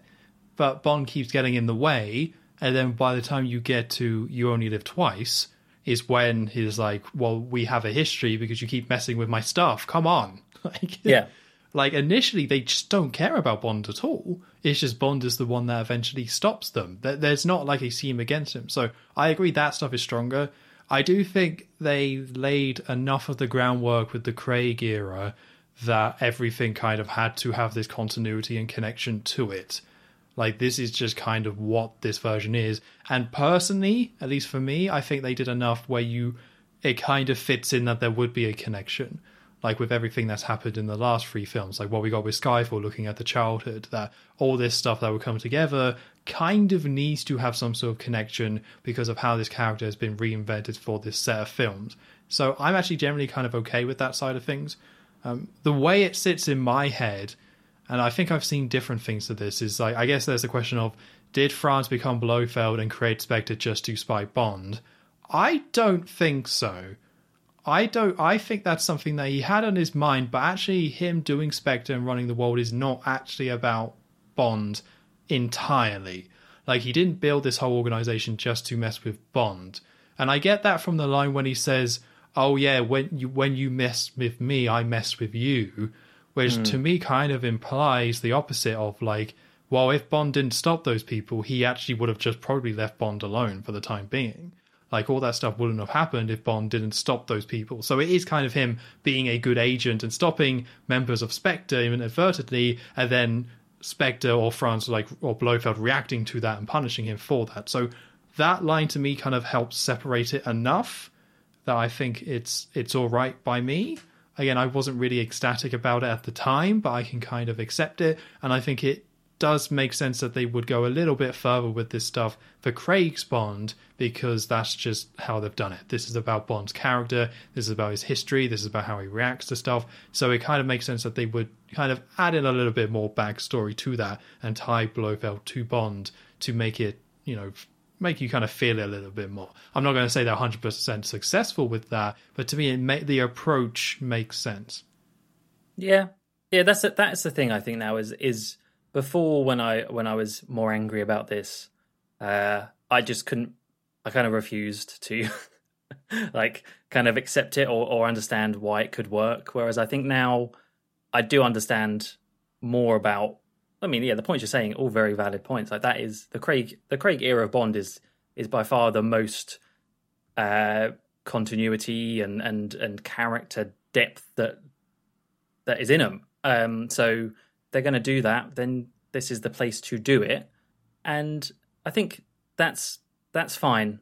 That's fine. It's not my cup of tea, but I will go along for the ride, I suppose. And I mean, it does help that I think they've set up Blofeld quite well in this film individually. It probably is more about the tying to the other films and putting that all together in the backstory, which is probably where it gets a bit fuzzy. But if you were just to take the stuff in this film only, I think they've done a pretty good job. I think that has worked quite well, and Christoph Waltz brings something to the role, and the stuff in the shadows and his creepiness, all that stuff is very effective. So to me, that does kind of help sell this. But also, to me, it also makes sense with the way this scene plays out, that Blofeld was always a bit of a dweeb, and him being like the brother who was a dweeb to Bond, that also kind of makes sense to me for what this relationship was, and reinventing that, just like the dorky sibling.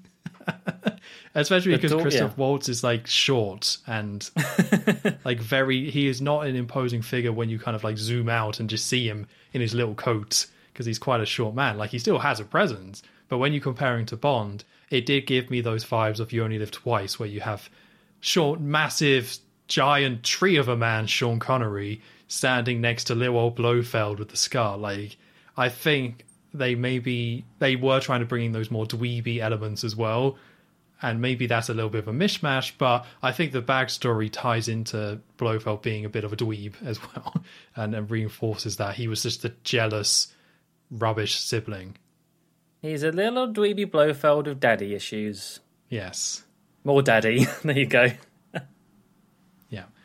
So again, I'm not necessarily advocating for like, oh, this stuff is great and really works. It definitely, similar to the reveal about It Was All Me, this Blofeld one is not like, oh my god, this is crazy. Like, they clearly treat it with a lot of weight, and you are supposed to be a little bit shocked by it, but I don't think it's that.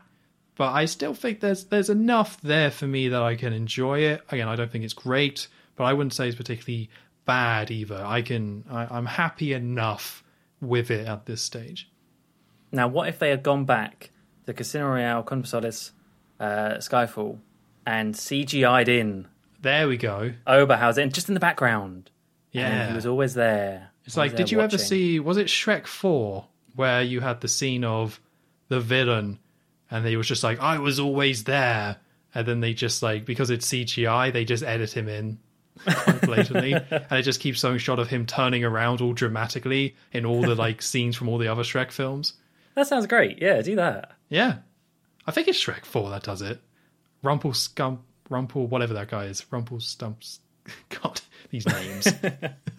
That guy. That guy, yeah. Yeah. So that's that. But there's something else happens in this scene, and that's the old drill stuff. So where are you at with this drilling? I really dislike the drilling. Okay. I really dislike the drilling. I get that it's, again, kind of meant to be another throwback, I suppose, to like, you know, the Goldfinger laser scene. It's one of those things, and sort of a twist on it.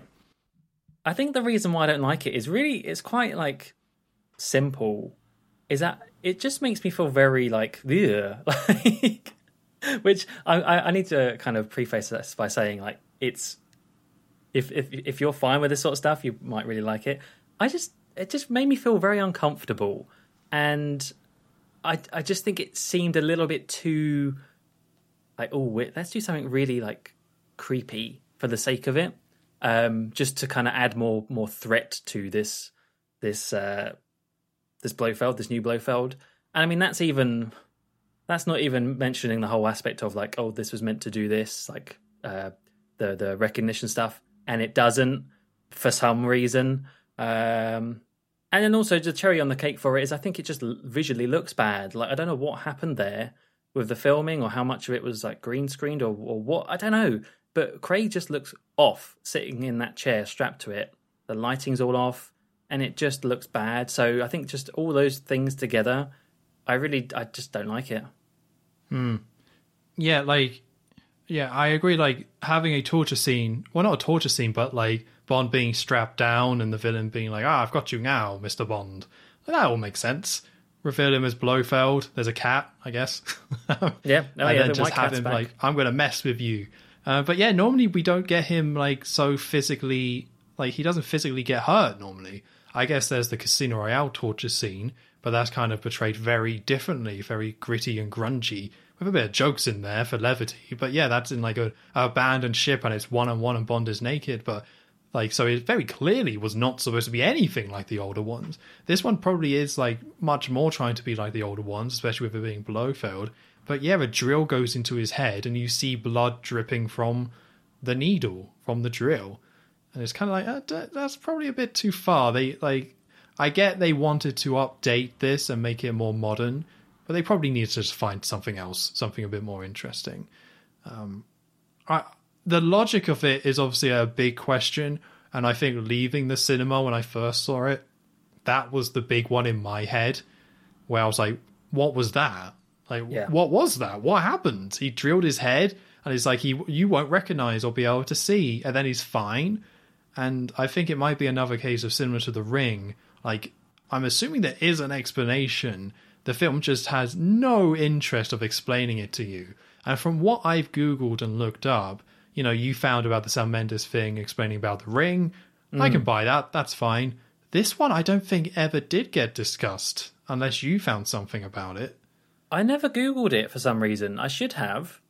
I couldn't find anything like that. I couldn't find any like director or writer kind of saying, hey, this is what that was about. So to have it make sense. But I'm assuming there's an explanation. But I do want to say I don't think it's laziness. I definitely have read people saying it's lazy writing. I don't think it's that. I think it's more similar to The Ring, just poor explanation in the film.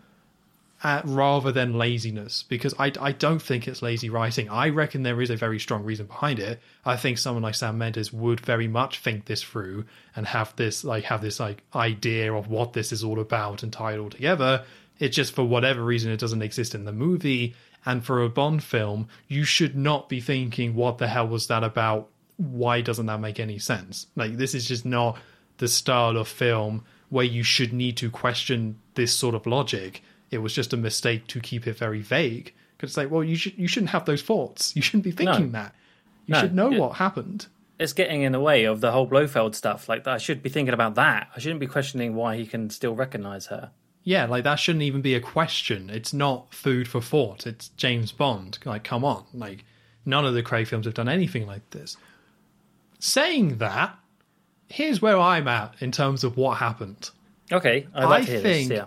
Broadly speaking, the general idea of this film and what it kind of reinforces, especially with how like brutal Bond has been and how efficient he has been, is that all the torture and pain over the years from Blofeld has made Bond stronger. In terms of that, Blofeld's kind of this direct attack on Bond has made him a much better agent across the years. Like, his pain makes him strong. So he's the best agent because of all these horrible things that have happened to him. So I think that's why the drill doesn't do anything to him, because Bond, as he currently is, this like super agent, is actually made stronger by all these horrible things. And that's why as soon as he leaves the helicopter, he is able to just make these like amazing shots and just get away. Not the helicopter, sorry. The building, he's able to just make these shots and get away. And it also kind of explains what happens with Bond and Blofeld at the end of the film with the helicopter, that actually torturing Bond made him a super agent. And that kind of ties into the very ending of the film with Swan on the bridge as well, I feel. So that's where I'm at. To me, that kind of makes sense. But I do kind of circle back to, I shouldn't even be having these thoughts for a Bond film. Yeah. Yeah, that's it. Yeah, I think that is kind of like the most logical thing, is just Bond is very, very strong mentally and physically. Like, he can take that. But he's strong because of Blofeld. Like, I think this is the most like visual and direct representation of what is supposed to have happened over the last 3 films. That Blofeld puts a drill in his head and it actually makes Bond like a super agent. Like, maybe it's a bit silly, but I think this is meant to be visually representing that process. And then for the rest of the film, Bond is just a badass because he has been made stronger by this stuff. Like, I think it's trying to sell that idea. What, that Blofeld, like, figuratively has been in his head as well? Well, no, not even in his head. Just, like, indirectly created a super agent. What, with the drilling? Yeah, well, everything. Oh, I see. So by killing Vesper, it made him a better agent. By killing M, it made him a better agent. And now we're just seeing, rather than a figurative, emotional attack, we are now seeing a more direct attack that's supposed to take things away from him. But again, it makes him stronger because all of this stuff is making him super agent. That doesn't mean he's emotionally well, and it ties into the choice he eventually makes towards the end, towards being, you know, that choice that he makes. We'll get there. But it's just like having a direct, literal representation of what has happened up to this point. And if that didn't happen, Bond would not be the number 1 agent in the world, really. Okay. Yeah. Interesting. I like that. That's just where I'm at. But again, I don't think that shouldn't be the case for a Bond film. Even if that is correct, it shouldn't be the case. We shouldn't have to be thinking about that stuff. But that's the best I can come up with, because it ties into the final thing with Blofeld, and it ties down to the bridge stuff. And without it, a lot of that stuff is a bit like, what? I mean, it still is a bit like, what? But, I guess you can try and fit it in a way. But on your first viewing, you got no chance. You're going to leave that cinema like me and you did and be like, what? That's what your experience is going to be, and that just should not be the case for a film like this. Yeah, that's it. So, what do you think of the explosion? It's a bit underwhelming. I think really underwhelming. Yeah, I guess there's two reasons it's underwhelming. The first of all is that this is the biggest explosion in cinema history, and it's mostly puffy, and it's not this big roaring blaze. It doesn't really sell that scope or anything. I don't know if it's just how it framed, but it doesn't look that big. It looks pretty big, but it doesn't look that big. And the second thing is that I don't think this base is interesting enough to watch it explode to be satisfying. It's just a load of buildings in a desert, and we just didn't spend enough time here. It's not like a usual Bond thing where it's got that visual appeal, it's very much tied to the villain, it's kind of the payoff to everything that's happened, and now it's the final confrontation. It is meant to be that, but it's just not a very interesting place to blow up. So it ends up just being a big explosion in a desert that I've seen better, I feel. Yeah, to me, this explosion is like a microcosm of the film overall. Because I don't know what the budget for this film was. It was probably the biggest yet, I'd have to imagine. It was definitely very high. Yeah. Very, very high. And it kind of links into this idea of this is the biggest explosion in film history. And really wanted to amp it up and really sell it, right? And then you see it. And as you say, it's not actually that impressive visually. And there's no weight behind it. It's just all rings a little bit hollow, and that's just the film overall is you can tell so much money has been pumped into it, and it's trying to be the biggest and the best, and yet underneath it all, it's still quite empty.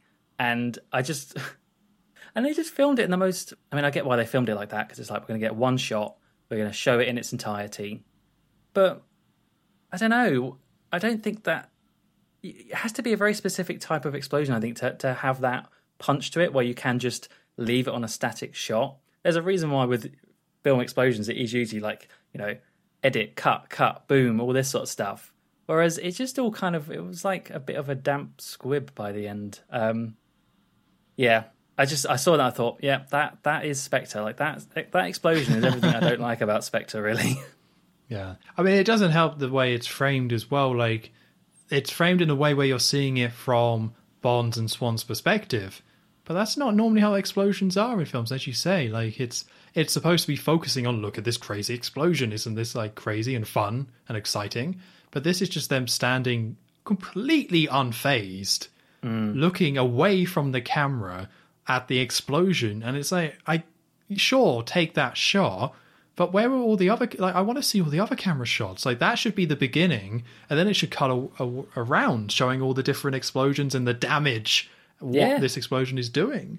But because it's more focused on that one shot, which I don't think is framed particularly well to show off a big explosion, it's just a bit all right, I mean, it's fine. But the camera positioning there, I think, was a poor choice. But they had one shot, so they got what they got.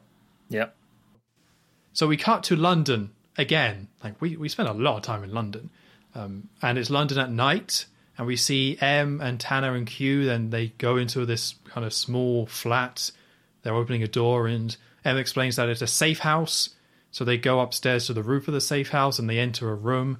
I think someone's saying, do we know if it's secure or safe? And M opens the door into the room. And Bond is waiting for them. And he's like, yeah, it's safe. And we also see that Swan is in the room. And M quite nicely greets himself. He's like, hello, pleased to meet you. It's that's charming. Always a gentleman, yeah. Yeah, just very nice, hello. And Bond says that he killed Blofeld, the head of Spectre. But C works for him and is about to take control of this big security network system. And M explains that the system goes online at midnight. Dun, dun, dun, midnight. And if this happens, Spectre will have control of everything. So they've got to stop it. So Bond says that he's going to go and find C while Q hacks into the system to block it. And M says, it's good to have you back. And Bond just says, sir. And they all leave the building. And Swan stops Bond before they go and says, I can't. But Bond says, I'll come back for you after this is done, because Swan was supposed to wait. But she says, I can't go back to this life, and I can't ask you to change. So this is goodbye, and take care. And she says, you're a good man, James, and walks away. But they all then jump into the car to drive off. So awful. Yeah. So I just wanted to chime in there. Like they clearly needed to separate him and Swan, so they just make her go, oh, this isn't for me. Bye. Oh, this is like the stuff I was mentioning about earlier, where they just rush some certain elements, and this just doesn't work. Like, why is she doing this now? Why? Yeah, I don't disagree with that. I do like the idea of her seeing her old life and not wanting to go back to it and being unsure. But as you say, it's all a little bit rushed. Like they could have, it's just a little bit rushed. Like we just went from the scene where she was like, I love you, James. Yeah. And like all those blue eyes. And then straight away it's like, I can't go back. It's like, it's been a stressful few days. Sure. Yeah. But yeah, again, we haven't quite spent enough time. She isn't in a lot of this film, to be fair, but we haven't quite had that dialogue and interactions to reinforce some of these ideas. So I actually don't hate this, because I do kind of understand why she would say, I'm changing my mind. But as you say, the reason for her doing it is so this ending bit can play out in a very specific way. It's not actually the logical journey of the character. Yeah. And it's nice to see M and Bond back on speaking terms. We should have had this the whole time. So it's kind of a shame. This would have felt a whole lot better if we knew M was helping out Bond and M was on the same page. I know I keep going on about it, but they really should have had them on the same page initially, even if it's a bit of a wink, nudge sort of thing. Like they should have done that. And then it would have been very nice when they met up again. So, which is probably what they were still going for, but yeah, it doesn't quite work. So we then cut to them driving through the streets of London, and we see Swan walking down a road, and she stops and looks back, but that's kind of all we see of that. And Q is on his laptop. So it's not well explained, I don't think, but they're in two separate cars. There's like a car with M and Bond in it, and I think they're the ones who are going to see C. And then there's another car which has Tanner, Moneypenny, and Q in the back. So Q is hacking while Bond and M is off to go and see C. So yeah, Q is starting to hack. And they then go into like this underpass, this like quite big tunnel on a road, and they kind of go along a T section or T junction, and a car comes out of nowhere and smashes into the car that M and Bond is in. And M and Bond are knocked out. And these men who were in the car that smashed into them, it's like a big truck. There's like this big kind of like police truck where you would, put prisoners in the back. So they grab Bond, they put a bag over his head, and they put him in, and they put him in the back. And we see that M was in the front as well, but they go and take Bond away, and they come back, and M is gone. M has disappeared. So Tanner's car then comes round into the tunnel, and he sees what's going on, and they're just like, get it, go, go, go. And Tanner starts reversing, and they start like shooting at the car, the goons, and Q is almost shot, and they get away, but we see that M is hiding nearby and just walks off. So Bond is being put into cuffs, and we then see that M is able to meet up with Tanner and get into the car, so now they're all together. So Bond is taken out of the truck somewhere, and they point a gun at Bond's head while he's still got the bag on his head, and they shout, move. So Bond just kind of grabs them and kills them both, and then just like snaps because they had like a hog tie. I think they're called hog ties. Is that what they call the little plastic things? I have no clue. They've got a name. I'll call them hog ties, but they're little plastic things. But he just snaps them off his hands. Quite efficiently kills them and snaps them. And he enters the building, and we see it's the destroyed MI6 building.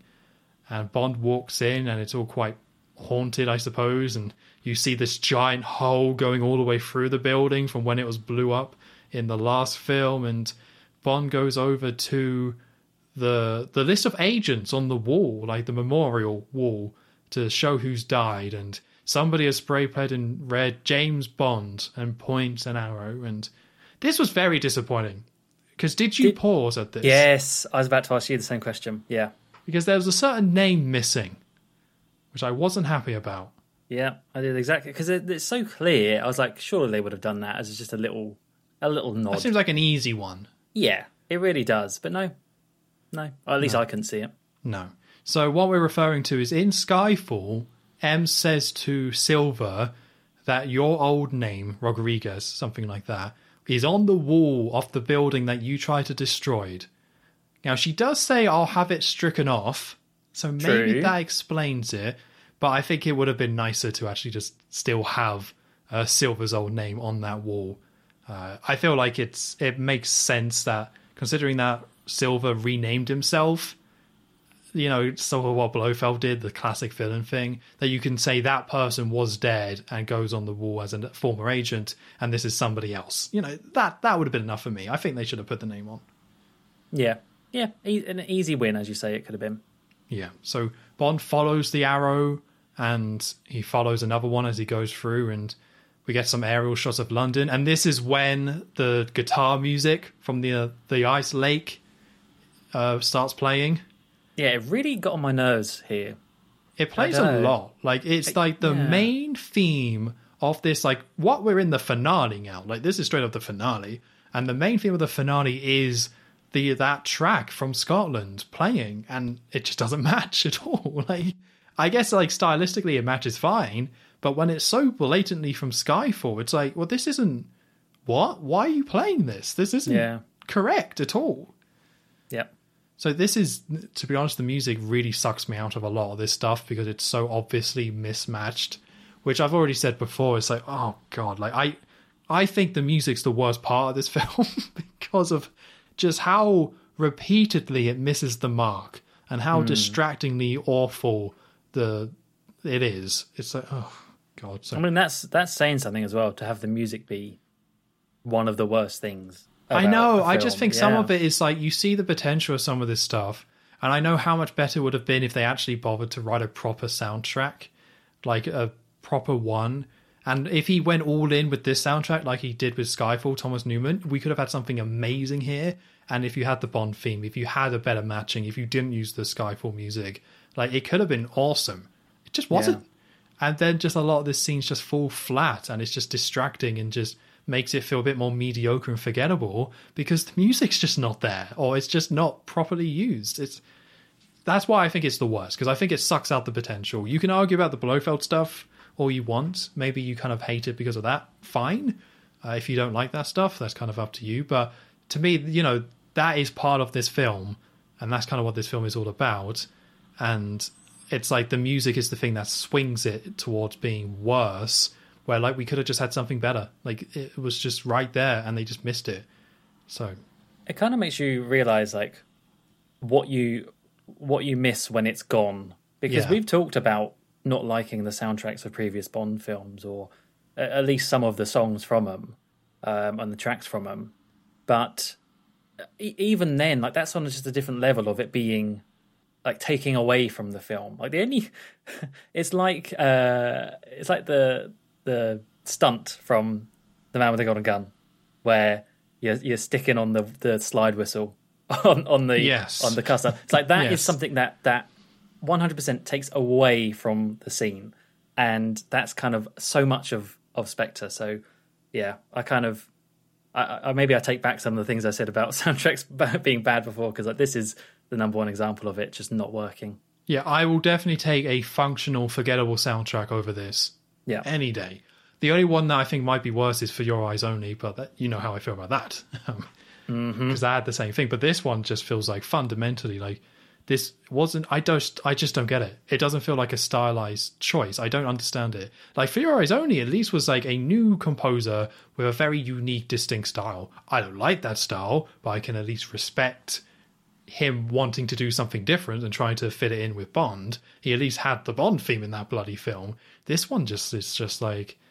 The best way I can describe it is like it was AI generated. Like, they just fed the Skyfall soundtrack into it, and just was like, no Bond theme, reuse music, and then it's just like beep boop beep, and then it just like spat this out. And it did, like, there was no human connection in terms of what these scenes should be, what they should feel like. No regard in terms of, is this music appropriate? Should we reuse this Skyfall theme? Would it make sense to use this one? It's just like, yeah, it feels like AI generated Thomas Newman. Some of the things we've mentioned in like the plot holes of this film, when we're saying like, is it laziness? Is it just a lack of like time and cutting things? This is something that just legitimately feels lazy. Like they just, well, I don't know what the production schedule. I mean, it was like 3 years after Skyfall, right? But still, it just feels like, oh, Skyfall sounded good. This will do. Like that legit just sounded like it was some lazy decisions there. Maybe they just got a bit too complacent with it, I think. Yeah, like John Barry, I think for The Man with the Golden Gun did a better job in 3 weeks. Yeah, than this. I know, right? Yeah, so I won't go on about it, but yeah, terrible. It's my least favourite part of the film, which is why I talk about it a lot. So we go to, aerial shots of London, and we see God, entering that big building, the big cyber fantasy one, and he's going up the stairs, and he's on the phone, and he's all mad. He's like, go back and find them now. We need them both. Truly awful acting there. Really did not sell it in the slightest. Don't have him shout and get all mad. Just can't do it, bless him. He can't do the other stuff either, but don't make him shout. Like, come on. Don't make him do anything. No, just don't, no. So he kind of goes up to his office and tries to log into his laptop, but he can't. And we hear somebody say, not a good feeling being watched, is it? And we see M sitting down in the office in the shadows a little bit, and we see all the PCs around, like in other parts of this building, are shutting down, and we see Q like quietly working on his laptop nearby. And C says, well, you're both out of a job. And M says, we're going to shut down this system and then bring you in. And C says, on what grounds? Of which M responds, poor taste in friends. Which, well, I mean, we said it all, haven't we, really? But it's so funny that now that C has to actually be a proper villain and have the payoff. Oh my God, does he collapse entirely? Like, I don't really hate Andrew Scott as an actor, but oh my God, he's so mismatched. It's insane. Yeah, it's a big miss. Big old a big hit and a miss there. I can see as you mentioned, like the whole Sherlock stuff, I can see why they would have done that, but it just was not the right character, or not the right actor for that character at all. Yeah, we've said it all before, so we won't go over too much, but yeah, this really highlights just how terrible this all was. So we then go to Bond going down some stairs with a gun, and he reaches the bottom and he finds like a flooded area. So this is like underneath the MI6 building. I like to think it's where The World Is Not Enough took place with that boat. Yeah, the Q-boat. Yeah, I thought so too. I mean, the Q-boat was rocketed out of the building onto the Thames, but again, they obviously had some sort of like harbour dock area underneath. So to me, I was like, oh, well, it's not enough. Nice. Yeah. So, I mean, the reason here is to establish, oh, look, a speedboat to get away with. Yeah. I'll make note of that. But Bond carries on through the building and he sees lots of signs for high explosives because this building is about to explode, is what Tanner explained, that this is all rigged to blow. So we then go back to C, and he's just being like, take a look at the world. Chaos. Giving some mad eye action, trying to be all creepy, but like deranged. Like he's going for more like a deranged thing now, but he's all like, paper pushers that are too spineless to do what needs to be done. And he says, I made a deal to do what needs to be done. And he's all like, but you want to throw it all away for the sake of democracy, whatever the hell that is. How predictably moronic. And then he's like, well, isn't that what M stands for? Moron? Oh, God. No. That was painful to have to say again. Sorry. One of the worst speeches. The most generic, nothing speech, poorly delivered. Oh, my God. Sorry. But C then takes a gun from his desk and shoots at M. But it clicks. It's empty. And M just says, now we know what C stands for. And M reveals some bullets in his hand and then says, careless. Of which that line, when I saw it originally, that was the line that got the biggest laugh out of all of them. Big laugh. They knew exactly what they were doing. There's so many naughty words beginning with C that you could just replace it for what you like. Nobody was all like, careless. Yeah. Oh, yeah, obviously. Yeah. Nobody was like, he is quite careless, isn't he? Oh, yeah. But yeah, this was the biggest laugh, which it's fine, I guess. Yeah. So we see Bond go through like a shooting gallery. I don't think it's the one from Skyfall, but obviously it takes place in the MI6 building. Well, it can't be the one from Skyfall, is it? Because it's in the building itself, and that's not where he did it. Yeah, they were in the new digs, of course. But he sees like, you got those classic targets where it's like the paper with like the different, like it's a person, but it's got like the different scores and stuff. But somebody has put a lot of faces. Well, I think he puts, initially it's just Bond on them. But I think it's a screenshot from Quantum of Solace. It looks like those shots. It looks like the one that is that Judi Dench has on her computer screen when she's doing the obituary, I think. It's one of the. It definitely looks like from that film. I was thinking maybe it was some of the screenshots that you got of Bond when he was like the hotel scene when he's in the suit but all like beaten up and stuff. It gave me that sort of vibes. He definitely looks young. Yeah, it's definitely like Casino Royale, Quantum, Daniel Craig for sure. Yeah. So he carries on and he sees a load of wires above his head. So he does see that a lot of stuff is going on.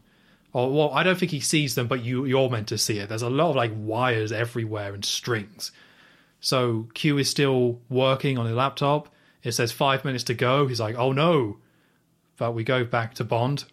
And this time he sees in these like prison cells, he sees pictures of the villains. Well, not necessarily just the villains, but people that were important. So Le Chiffre, Silver, Vesper, Mr. White. And then the very last one is, well, Green, of course. No. Let's check in with Green Watch. Eddie Green's in the film. Not seeing one. Sadly not. No. Is that one over? No, that's not. That looks a little bit. Oh no, wait. That's Judi Dench. Maybe not. Maybe. I like to think that Greens had just fallen down and just like just on the floor. No one There's cared. just like a pigeon just messing with it, just tapping it. But no, so the last one in the prison cell was M.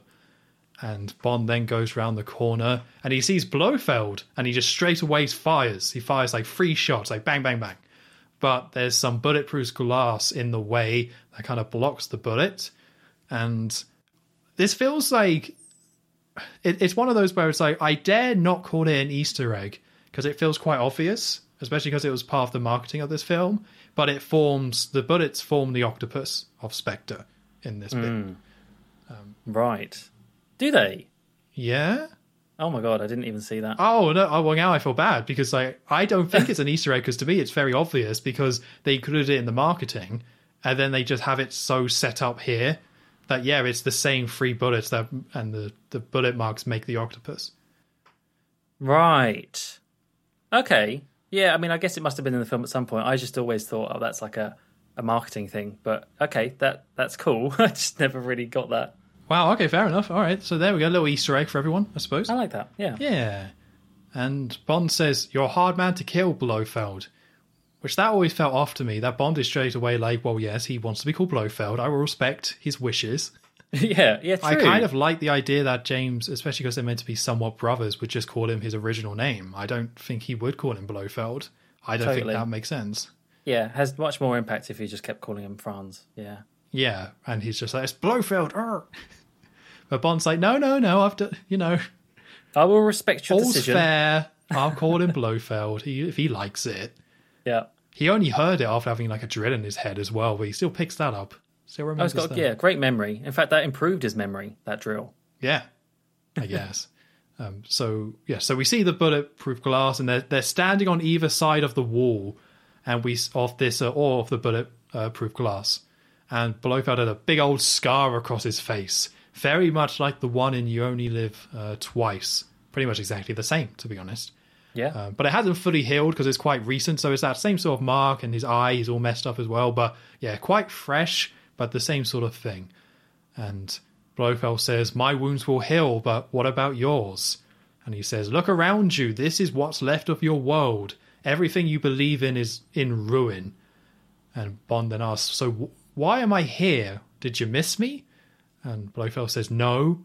And then he breathes on the glass, goes like very calmly, like breathes on the glass to make some like steam it up, fog it up. And he says, "Well, I know somebody who does," and then uses his finger to put a question mark on the glass. And Bond kind of realizes what's going on and is like, "Where is she?" And Blofeld says, "Well, you'll find that out, or you'll have to find that out." And then he turns to like this explosive switch on the wall and says, it says 3 minutes on it. And Blofeld says, "So you can either die trying to save her or escape and live with the pain." And Bond says, "You're bluffing." Which is like, well, obviously not. Like, come on. You're meant to be good at poker, Bond. We're obviously not bluffing. Like, yeah, idiot. Yeah. But they stare at each other and Blofeld then just laughs and he's all like, but like quite casually, fun laugh. Like, "I've really put you through it, haven't I?"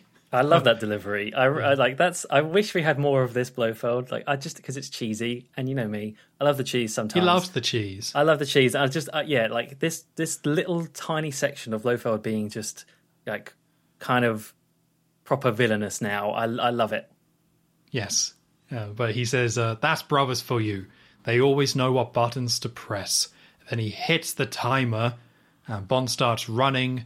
And he kind of stops at the lobby and is shouting, "Madeline, Madeline," trying to find her. So, yeah, again, I kind of like this. I don't know how earned this all is, this kind of scene.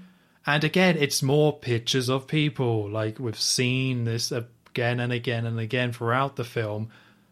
I get what they're trying to do, that this building is a beacon of all the horrible things that Blofeld has done to Bond, and he's trying to make him go through it again. But I don't need to see Le Chiffre 4 times in the bloody film. I just don't need that. And Mr. White? Like, what? Really? I mean, I guess it's better than Patrice, but at the same time, it's like, we're just enough with the pictures. I like the idea of Bond being the one on the targets. I think that's fine. That's enough. You know, it kind of feels like an evolution of him attacking all those people is actually attacking Bond, so maybe let's focus on that. But yeah, and then we just have to see the prison cells, and it's like, I don't think it's bad imagery. We've just seen them 4 times. It's like, just enough. Leave Judy alone. Exactly. That's what I said at the very beginning. Leave her alone. Yeah. Yeah, I think I don't mind them. I think, as you say, like if they just hadn't had so many beforehand, they would have been quite cool to see in this situation. But like by this point, it's sort of rolling your eyes at it, and it doesn't help that the actual images they use are all very kind of promo shots looking. Like it just looks like, oh, that's from the film's marketing. You know what I mean? Which kind of takes you out of it a little bit. I wish they were more sort of, I don't know, the images that you would have seen on the MI6 database, maybe. Well, you think with this idea of surveillance and Spectre can see everything, they would do like a personal shot that ties more to Bond. Yeah. Because it ties into the theme of they're watching and they can see everything. So why is it not that? What I'm assuming it's just like we just need some images and put them up there, but like, yeah, maybe create some unique stuff to tie into that idea of they were always there. Like, you could have done that. They didn't, but you could have done that. Oh, that would have been really good. Yeah. Like just like a, I don't know, Bond and Vesper in the clinic or something. Or yeah, if they just played like footage or something, right? Like some sort of footage. You didn't need the real actors, just have it like camera footage of it, just play the audio and just have some place-ins. Like, you could have done that.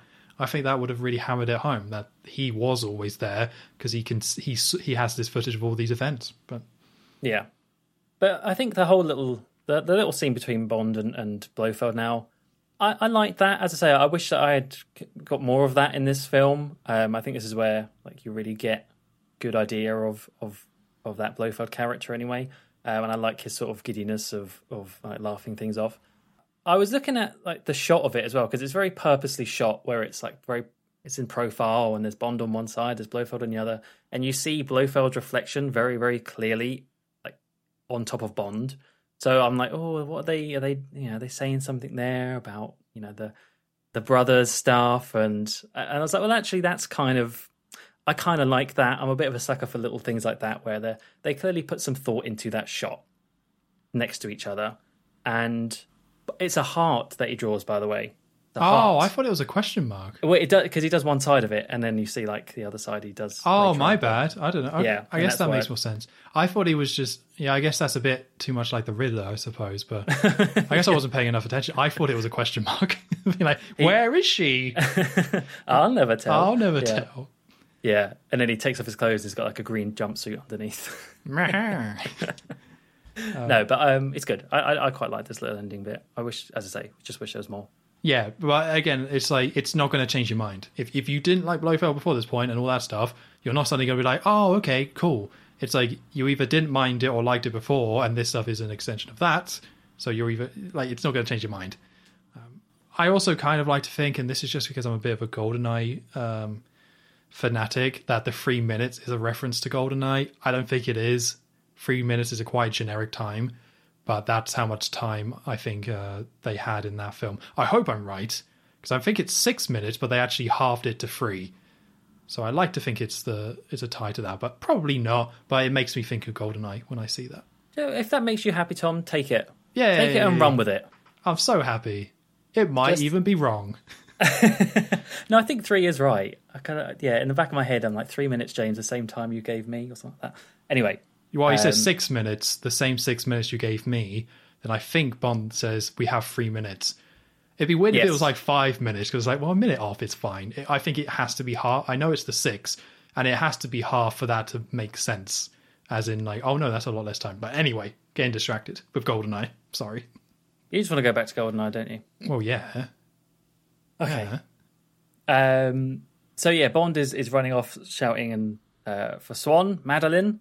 But we are back with Q and M and the others, the whole gang, the little Scooby-Doo gang. The MI6, the mystery machine.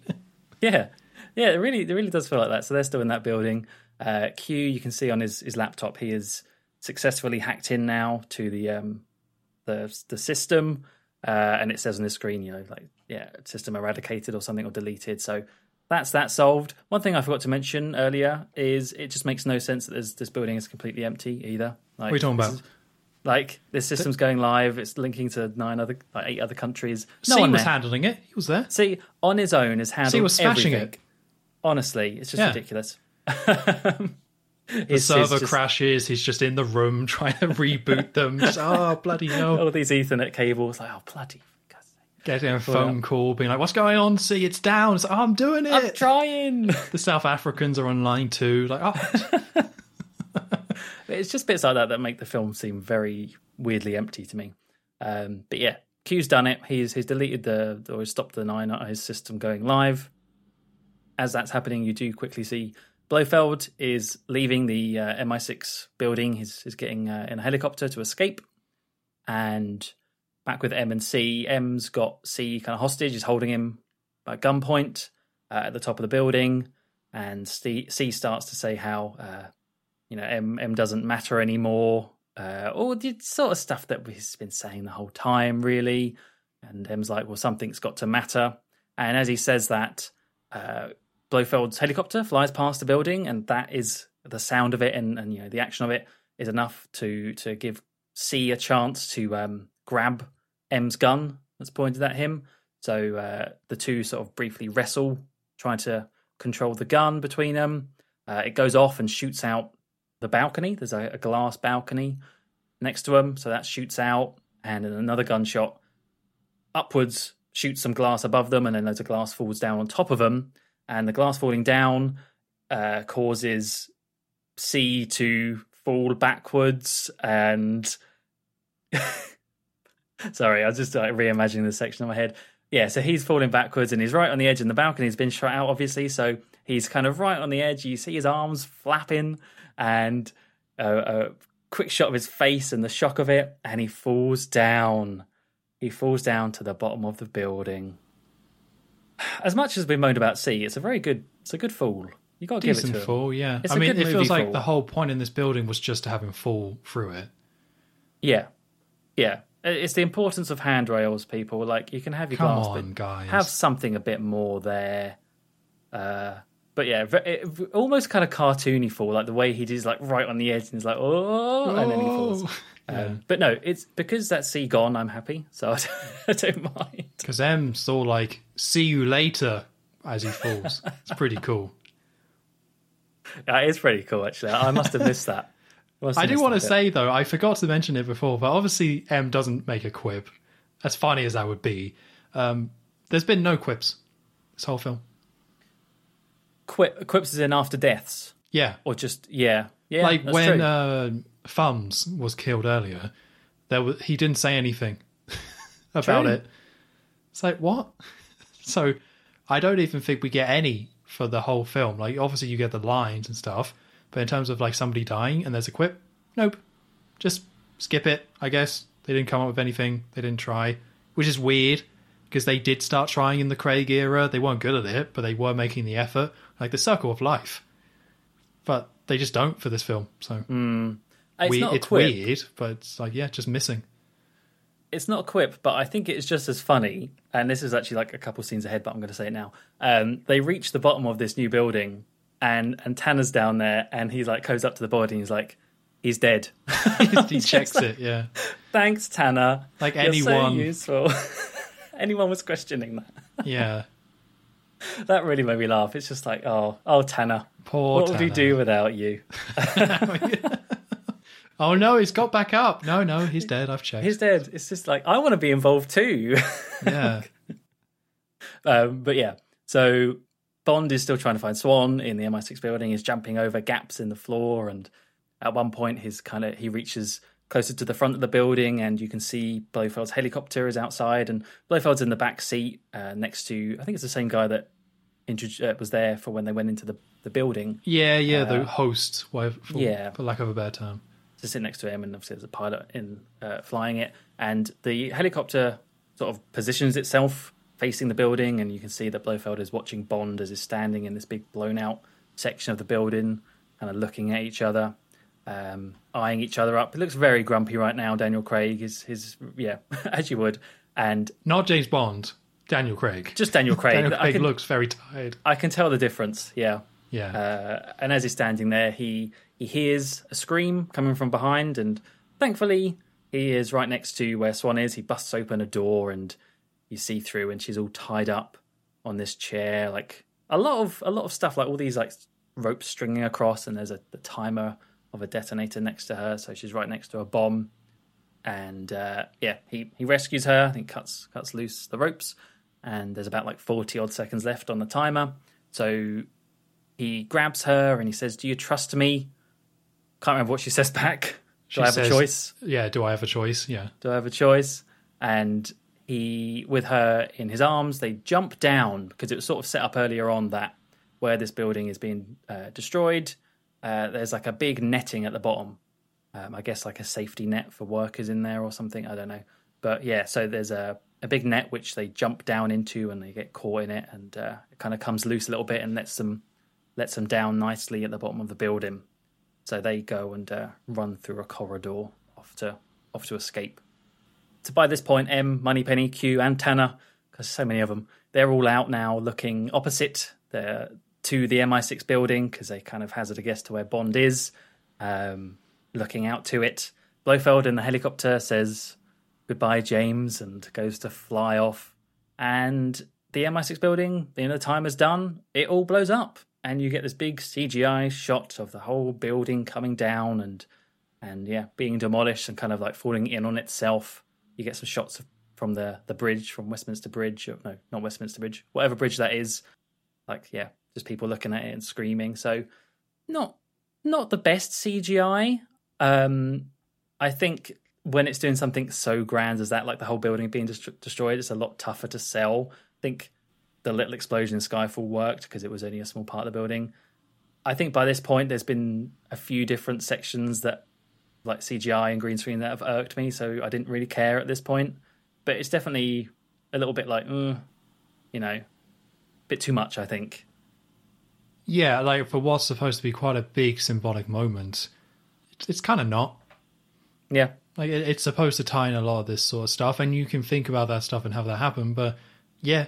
This is why, like, I think I said earlier about how, like, I didn't really connect that building to this film all that much. It's because it just doesn't really have much impact. It's just Bond runs around for a bit, leaves, and then there's just a CGI explosion. There you go. Like, for what should be a big deal, it's just kind of not. It's just like, all right, it blew up. Yeah. Fine. It blew up. Yeah. It also doesn't help that, it kind of has to be at night, I suppose, because the whole midnight stuff, but just more stuff of it being at night, and I just feel like, I don't like things being at night as much. I just feel like it doesn't have the same... I guess it's fine. I just sick of things being so dark, really, with this ending. Anyway, you see, after it's exploded and demolished, you see Swan and Bond in the boat that we saw earlier. They drive out onto the Thames, and they start to follow the helicopter that Blofeld is escaping in. Swan takes over steering. Bond has a gun, and he starts to shoot the helicopter as they're following it along the river from very far away. I might add, like, it's not a big gun, but he's doing his best, and you can see a couple of the shots hit the helicopter, but they're not really doing much. And after a few shots, like you get the idea that he's really focusing now. There might be like a sort of change in the music, and he you kind of get those horns, like the classic Bond horns, not like properly Bond theme, but you get those sort of horns. And he takes the bloody shot, and that's the shot that hits a kind of part of the rotor at the top of the helicopter, and it catches a light, and that's enough to cause the helicopter to start having these warning sounds from the control panel, and the helicopter almost starts to lose control, and then you get a shot where the fire suddenly kind of erupts a little bit more and spreads, and like now they're really in trouble. The pilot's shouting, brace, brace, brace, brace, and he kind of makes the move to crash land onto... This is the Westminster Bridge. Okay, I got the wrong bridge before, They near the Westminster Bridge, so they crash land and skid alongside the railing of it. So the thing is wrecked and aflame, and it's at this point where M is suddenly there. They've reached the bridge. There's all these police barriers now. It's all very quick to get to this stage, but he's there, and he walks on through to closer to the helicopter and tells one of the policemen to stand your men down. Bond on the boat with Swan, he's docked on the other side of the bridge and is getting up. So now basically the helicopter and Blofeld is in the middle, and M is on one side, and Bond is from the other side. And Blofeld gets out, starts to crawl away from the wreckage. Bond walks up to him. Bond gets to him first, and it's just them two in the middle of the bridge. Bond's got his gun. He's aiming it at Blofeld. M is watching in the distance, and Blofeld looks up and says, "Finish it," to James. And you kind of think, is he going to shoot him? Is he not? And Bond just lets the cartridge go from the gun, and he says, "Out of bullets." And with that, he looks over. He kind of looks at M and looks at Swan, who's back on the other end of the bridge. And he says, "Besides, I've got something better to do." And he walks away. He walks away from Blofeld. He just leaves him there. And he walks towards Swan. Oh. He walks towards Swan. He tosses his gun away. And the two hug and kiss. And that's Bond making his decision. And just to end off this bit on the bridge, M walks up to Blofeld and just says, "By order of the blah, blah, blah, I'm detaining you under Her Majesty's government." And Blofeld just sort of looks a bit like, "Oh, okay," looks a bit annoyed, as you would. And it fades to black. Now, this would have worked a lot better if it was Tanner rather than Swan. And we all know it. I'm the only one brave enough to say it. You're a brave man, yeah. But we built their relationship over these films. Bond's like, "Yes, Tanner, I'll go with you. Come here, you. Come here, Tanner." So I don't want to say, broadly speaking, I think it's very fair to say that everything from like the Blofeld refill torture scene, even maybe the one before, like this third act of Spectre is just a big old mess. Mm-hmm. And the first time you watch it, I already said about the what moments. This whole thing is just like, what? Like it just doesn't explain itself. It doesn't justify this. It's not really any, like the stuff, what this is meant to be a payoff to just isn't there. You don't feel it. and you just come across, it's why it gives you that confused feeling, because you're just like, I don't know what I just saw. I don't get it. I don't understand what this is. It's just kind of not great. And the whole thing about Blofeld still torturing Bond, running around and finding Swan, just doesn't land. It's not very interesting. And just to have Bond then just shoot the helicopter down, like, you know, we saw with Skyfall, and I think the Skyfall formula is here for this Spectre film as well, that they like to do like traditional Bond with some twist for Act 1 and Act 2, but then the third act is where they then like do something completely different that doesn't feel like Bond at all. Right. And I would say they were somewhat successful with that, with the Scotland stuff. But this time we got this London stuff, which isn't even the full third act. I think the torture stuff, you would have to put that in there. Like the Blofeld reveal with that. I think they then do that again with the twist and the reveal with Blofeld and the backstory. And then this stuff in London with him running around MI6 and M fighting C and then shooting the helicopter. Like, it's all the Act 3. I think very deliberately not meant to feel like Bond, similar to Skyfall, but whatever worked about Skyfall just doesn't work here. Like, oh my god, this is just, oh my god, what a mess. And I'm not really at the point where I necessarily hate this whole part of the film. I think, like, again, the helicopter stuff to me, and even the stuff we saw already with Bond freeing himself from the cuffs, is able to rescue Swan in time and hear her. Like, to me, that is that representation of Blofeld made Bond stronger and more capable. So I'm kind of allowed to accept that enough, but it doesn't mean this is a satisfying, interesting ending. It just kind of feels more like an ending. Like, oh no, there's the villain. Bang, bang. Oh, we got him. We got him. Easy. And that's it. And it's not very satisfying. I think you can, you know, it's like what I said with the torture stuff. You shouldn't have to think this much with a Bond film for it to make sense in that moment. Maybe there is thematic stuff that you think about afterwards and can discuss, but in the moment you should get the core ideas of what they're trying to do. And fundamentally, you just don't. Whatever the reason is that Bond can just shoot the helicopter and have that crash, it just doesn't work, especially the first time you're seeing it. It doesn't make sense. It's just boring. It's well, just, it's just boring. It's just a boring way to end it. And it is just a mess. Like, it really is. There's just so many things I don't like about it. But I guess on a more positive note, I'm pleased that they obviously didn't want to kill Blofeld off, being that the villain that he is and the history of it. They wanted to keep that door open, which obviously did pay off a little bit. So I'm glad they didn't kill Blofeld off, and I guess they tried to link that into partially Bond having grown, you know, from the Casino Royale days of, I mean, he couldn't kill because he didn't have any bullets, but there is also that idea of, would he do it? He's leaving it for M. He's not just a killing machine as he was, sort of thing. And that's okay. I like that stuff. But then it wraps in the whole idea of like his choosing between MI6 and Swan. And it's that thing again of like, it's just I don't want this anymore. I don't want Bond. Oh, I'm time to retire. I've been here too long. I'm out of this. It's not my life anymore. It's just outstayed its welcome. And that's why I think this is just such an unsatisfying ending for me. As well as like it just not being a good stunt, like action end. Helicopter crashes. Not really that interesting. But they were trying to do more with this, the whole setup of it. M on one side, Swan on the other, Bond in the middle. Which way is he gonna duck? Which way is he gonna go? Who is he gonna pick? And he goes to Swan, and it's meant to be he's not going back to MI6. He's gonna go with her. But we've seen this sort of stuff before. It's not new. Name one time. One time.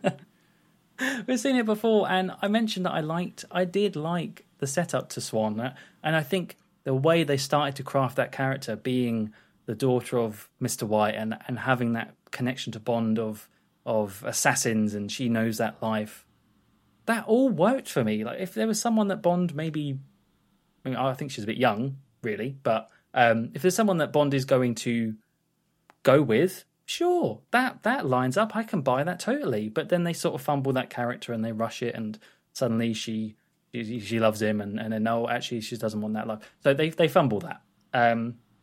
So yeah, I didn't like it. I didn't like the ending. There you go. That's fair enough. Yeah, because this is supposed to be the payoff to all this stuff. But I don't think they did a good enough stuff. Like, with Vesper, it was about Bond actually had chemistry for her, and there was in love with her, and decided I care more about this than killing. So you bought that idea, you bought that concept. Why he chooses this? I don't think it's just him choosing Swan. Or maybe it is, or maybe it's not. I think it's supposed to be more like he is just choosing to be done with this life. Now that he understands what it was with Blofeld being that connection between it all, that now that he understands what he is, he's choosing to break the cycle almost. But like the ideas and this kind of, the whole film should have been setting up this decision, Bond questioning things, Bond thinking about stuff. And, Swan does somewhat represent about, asking about what happens if you stop. Like that, they're trying to plant those seeds there, but like that just doesn't come together. Like this needed to be more a consistent thing, so you kind of understand why Bond in that moment would make that choice. If you're going to have a finale which is so blatantly and unsubtly about, well, we'll put him on a bridge, we'll have two people standing beside, and let's see, like a dog where two people are like, come here, boy, come on, come to me, yeah. Like, it's supposed to be that, because I don't think M represents that anyway. He wasn't in the film enough to really represent that. There's no connection with Bond in this film.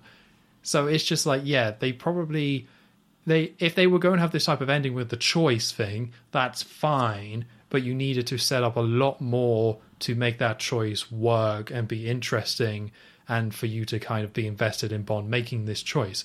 Like, it almost should be like a relief or something, right? Like, finally Bond is kind of making the right choice. But like, no, not really. Bond has been having a hell of a time waving, being cheeky, making jokes, kicking ass. Like, he's had a blast. Like, obviously the drilling stuff not so much, but generally this has not been a worn out Bond. This isn't the Casino Royale Bond where he's so beaten and bruised through this all and how rough it's been, he then decides to step away to choose a life with somebody he cares about. Like, that's also part of Casino Royale and why the Vesper stuff works. You understand why he would step away. This is just Bond like, I'll throw that drink down the toilet, and just having a ton of time, and with the parachute and Rome and stuff. Like, so many times where he's having a good time that thematically it then doesn't tie into this idea of actually he dislikes this stuff. He doesn't. He loves it. Loves it. Yep. Yeah. So it's like, yeah, like they probably shouldn't have framed it as this choice. Or if they were going to frame it as a choice, you got to build that more into your film for it to work in this moment and to have it be satisfying. Because this is it. Like, this is the end. Like, we're like done, pretty much. Yeah, and not only that, but if you're watching this for the first time, this could have been the end of Craig's tenure as well. There was a question about whether he would come back. So this was it. This was all you were going to get, potentially, which I know when No Time to Die was announced and Craig was going to come back, that was like a big relief that he would at least have one final chance to end off in a better term. But that's part of the reason why I think coming out the cinema, I was like, right, is that it then? Okay, bye, Daniel. Like, yeah, like it all built to this. It's like, what? No, it didn't. Stop it. Yeah, go back. No, very unwarranted. Yeah, which is why I think there's also the hatred towards the Spectre stuff, because again, it was almost like the reveal of Blofeld and Spectre is like all this led to this, and here's your big payoff, and now you have your conclusion. The end. Close the book. And yeah, I think I've already said this, but yeah, this film does get a lot of assistance from the fact that No Time to Die exists, and it means that this ending is not good, but it doesn't have to have the same weight behind it that it once did when it came out. Yep, totally. I guess I should end the film, shouldn't I? Yeah, if you want. There is a little bit, tiny little ending to it. So after that, it fades to black on the bridge, and we see just some very quiet shots of London, empty, kind of very early morning shots of London. And then finally we see Q in his bunker at his desk, a nice hot cup of coffee you can see. And the lift, as we saw that the lift earlier on, it starts to come down at the end of the room. And the Bond theme finally starts to come into play a little bit. And the doors open, and it's Bond, of course. Q is asking, why are you here? I thought you had gone. And by this point, Bond has walked up to him and he says, I have. There's just one thing I need.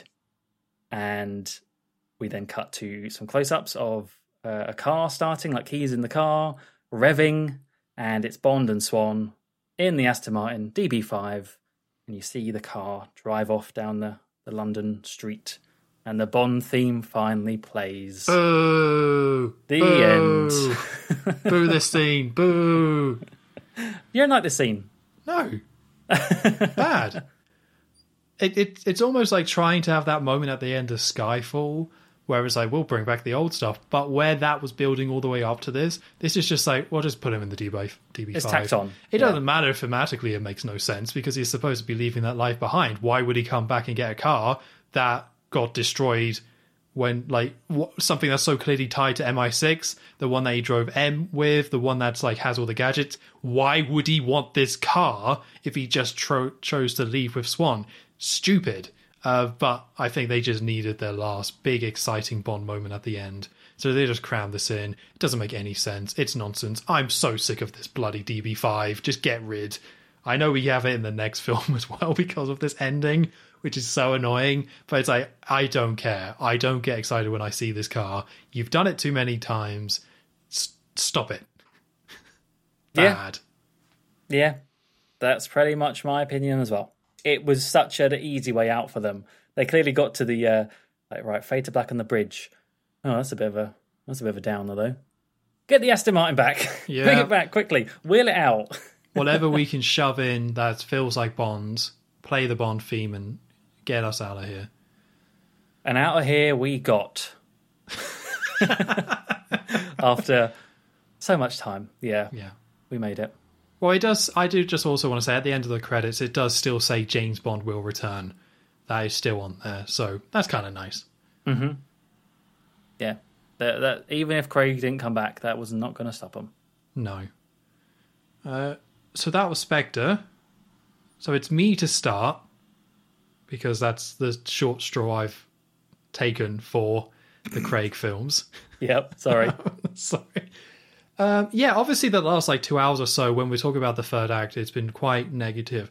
But overall, I actually had a pretty decent time with this one. I do think there are some really great standout scenes with here. A lot of them in the first half, of course. And I think some of the more over-the-top elements with time I've kind of learned to accept. I still think the approach to some of these story elements are a little bit weak, are a little bit confusing. Like, you can come up with explanation for some of this stuff, but I'm not super into that. But I still think this, we still get the Sam Mendes special, which is classic Bond, but done in a very stylish, over-the-top way. And it doesn't always work, but I think the stuff that does work is great. The funeral stuff at the beginning is good. I do overall like the opening credits as well. That scene, or the single shot, I still think that stuff's pretty good. And the Spectre meeting scene in Rome, I love. I think that's a great scene. And I think outside of the Rome stuff, I do think the action is still pretty decent. Not great, but still kind of decent across the board. And I also do kind of like the look of this film as well. It does feel a little bit like Skyfall Light, unfortunately, and sometimes it doesn't always work, but I do think that does work. And I think Swan's a little bit wasted, but I think the actress holds her quite well, so that's nice. And I do like Christoph Waltz as Blofeld. I think he does a pretty solid job, and he does bring something to the film, and I think Blofeld needed a reinvention, and whether it was successful is up for debate, but I think they do a decent enough job to make this work. And I will also say that the pacing of this film is pretty good. It is long, but as we said, there was a clear effort to keep things moving. So even though it is 148 minutes, I think it might be the longest up to this point, I would still say I got more bored and felt more drawn out with some of the shorter films. I think there have been way worse paced Bond films. There was clearly an effort there. So obviously the stuff that doesn't work, some of the logic is a little bit funky, but I've come to peace with that to a certain extent. And the sea stuff is just absolutely dreadful, but it is kind of like a small part of the film. Ultimately, it's bad. It is bad, and it definitely brings down the film. but, you know, it almost feels separate to the Bond and Blofeld stuff, and I can somewhat kind of have a decent time going through those motions. I think that works quite well, but yeah, I guess also in the negatives, of course, the music, I've already ranted about that, I won't go into that again, just dreadful. If not the worst, one of the worst Bond soundtracks, because there was just such a lack of care in terms of what music should play when and how it should be used. Just such a lack of care, and it just sucks so much out of it. And I think this film could have been massively enhanced by rearranging that stuff. But I appreciate the effort to have the old Bond stuff. I think they do an okay job bringing that back. I wouldn't say this feels like an old Bond film at all, but that's probably a good thing, because this is the fourth film in the Craig era, so they had to balance that stuff out, and I still think they did a decent job with that. So despite a bad third act, I had a decent time with this one. I can enjoy the stuff that I think works, and I think it's decent, I guess is how I would describe it. So I guess I gotta rank it. So my opinion before watching this film again is that it's not the worst Craig film. Quantum of Solace is worse, and I'm going to stick to that opinion. I think this is definitely better. I think the highs are much higher, and I think it's just a bit more of an interesting film than Quantum. And Quantum just wound me up because of how much of a mess it was. It was just this concentrated, frustrating mess. And in some ways, this is also a frustrating mess, but I don't get as frustrated with it. So I'm going to put it above that. I'm also going to put it above The Living Daylights, because that just makes me sad, that film. Oh. Yeah, don't like it. But maybe that's... Yeah, so in terms of where I'm thinking about putting it, you know, obviously I think it's not as good as A View to a Kill and License to Kill. I think those are overall better films. So it's going to settle somewhere between Tomorrow Never Dies and Die Another Day. So I guess I'll start from the bottom again. I think it's better than Die Another Day. I think it's better than Moonraker.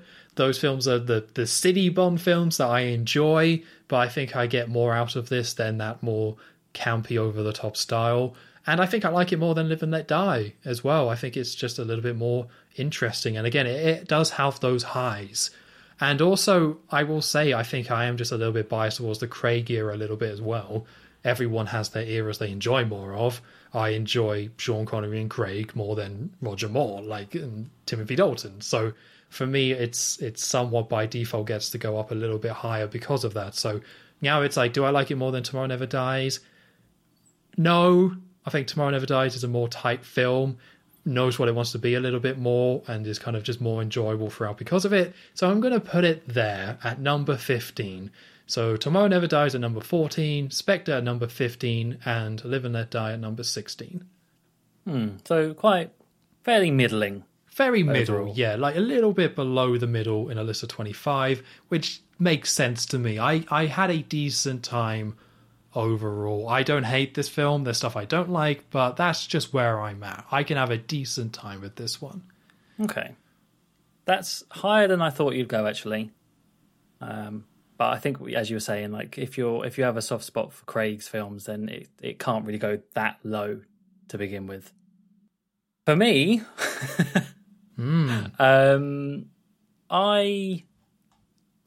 I, as I said at the very beginning of this podcast, I was pleasantly surprised that there was more in this film that I liked than I remembered. I remember just kind of detesting this whole thing, but I think that was a very kind of foolish standpoint to have. That's just kind of cloudy judgment and cloudy memory. Watching it, there was a lot of the earlier parts of this film that worked.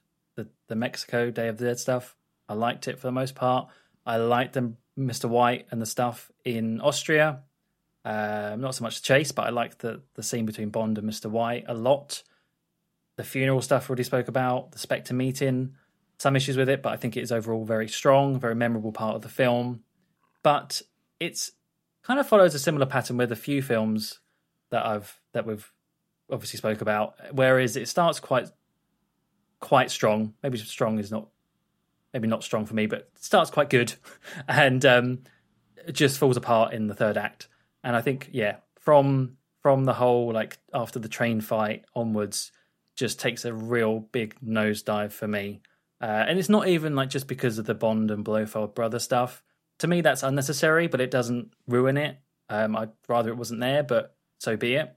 It's really just Yeah, an amalgamation of just all the little annoying parts coming together. The sea stuff, awful. In the film, far too much for my liking, for being ultimately a very boring thing and a boring villain. Where they took Swan, I think they kind of, as I say, fumbled her character towards the end. Music, bad. Action scenes, I think, really quite lacking for being anything too interesting, or at least not having the Bond theme there makes it feel that way, even if it perhaps technically wasn't that bad.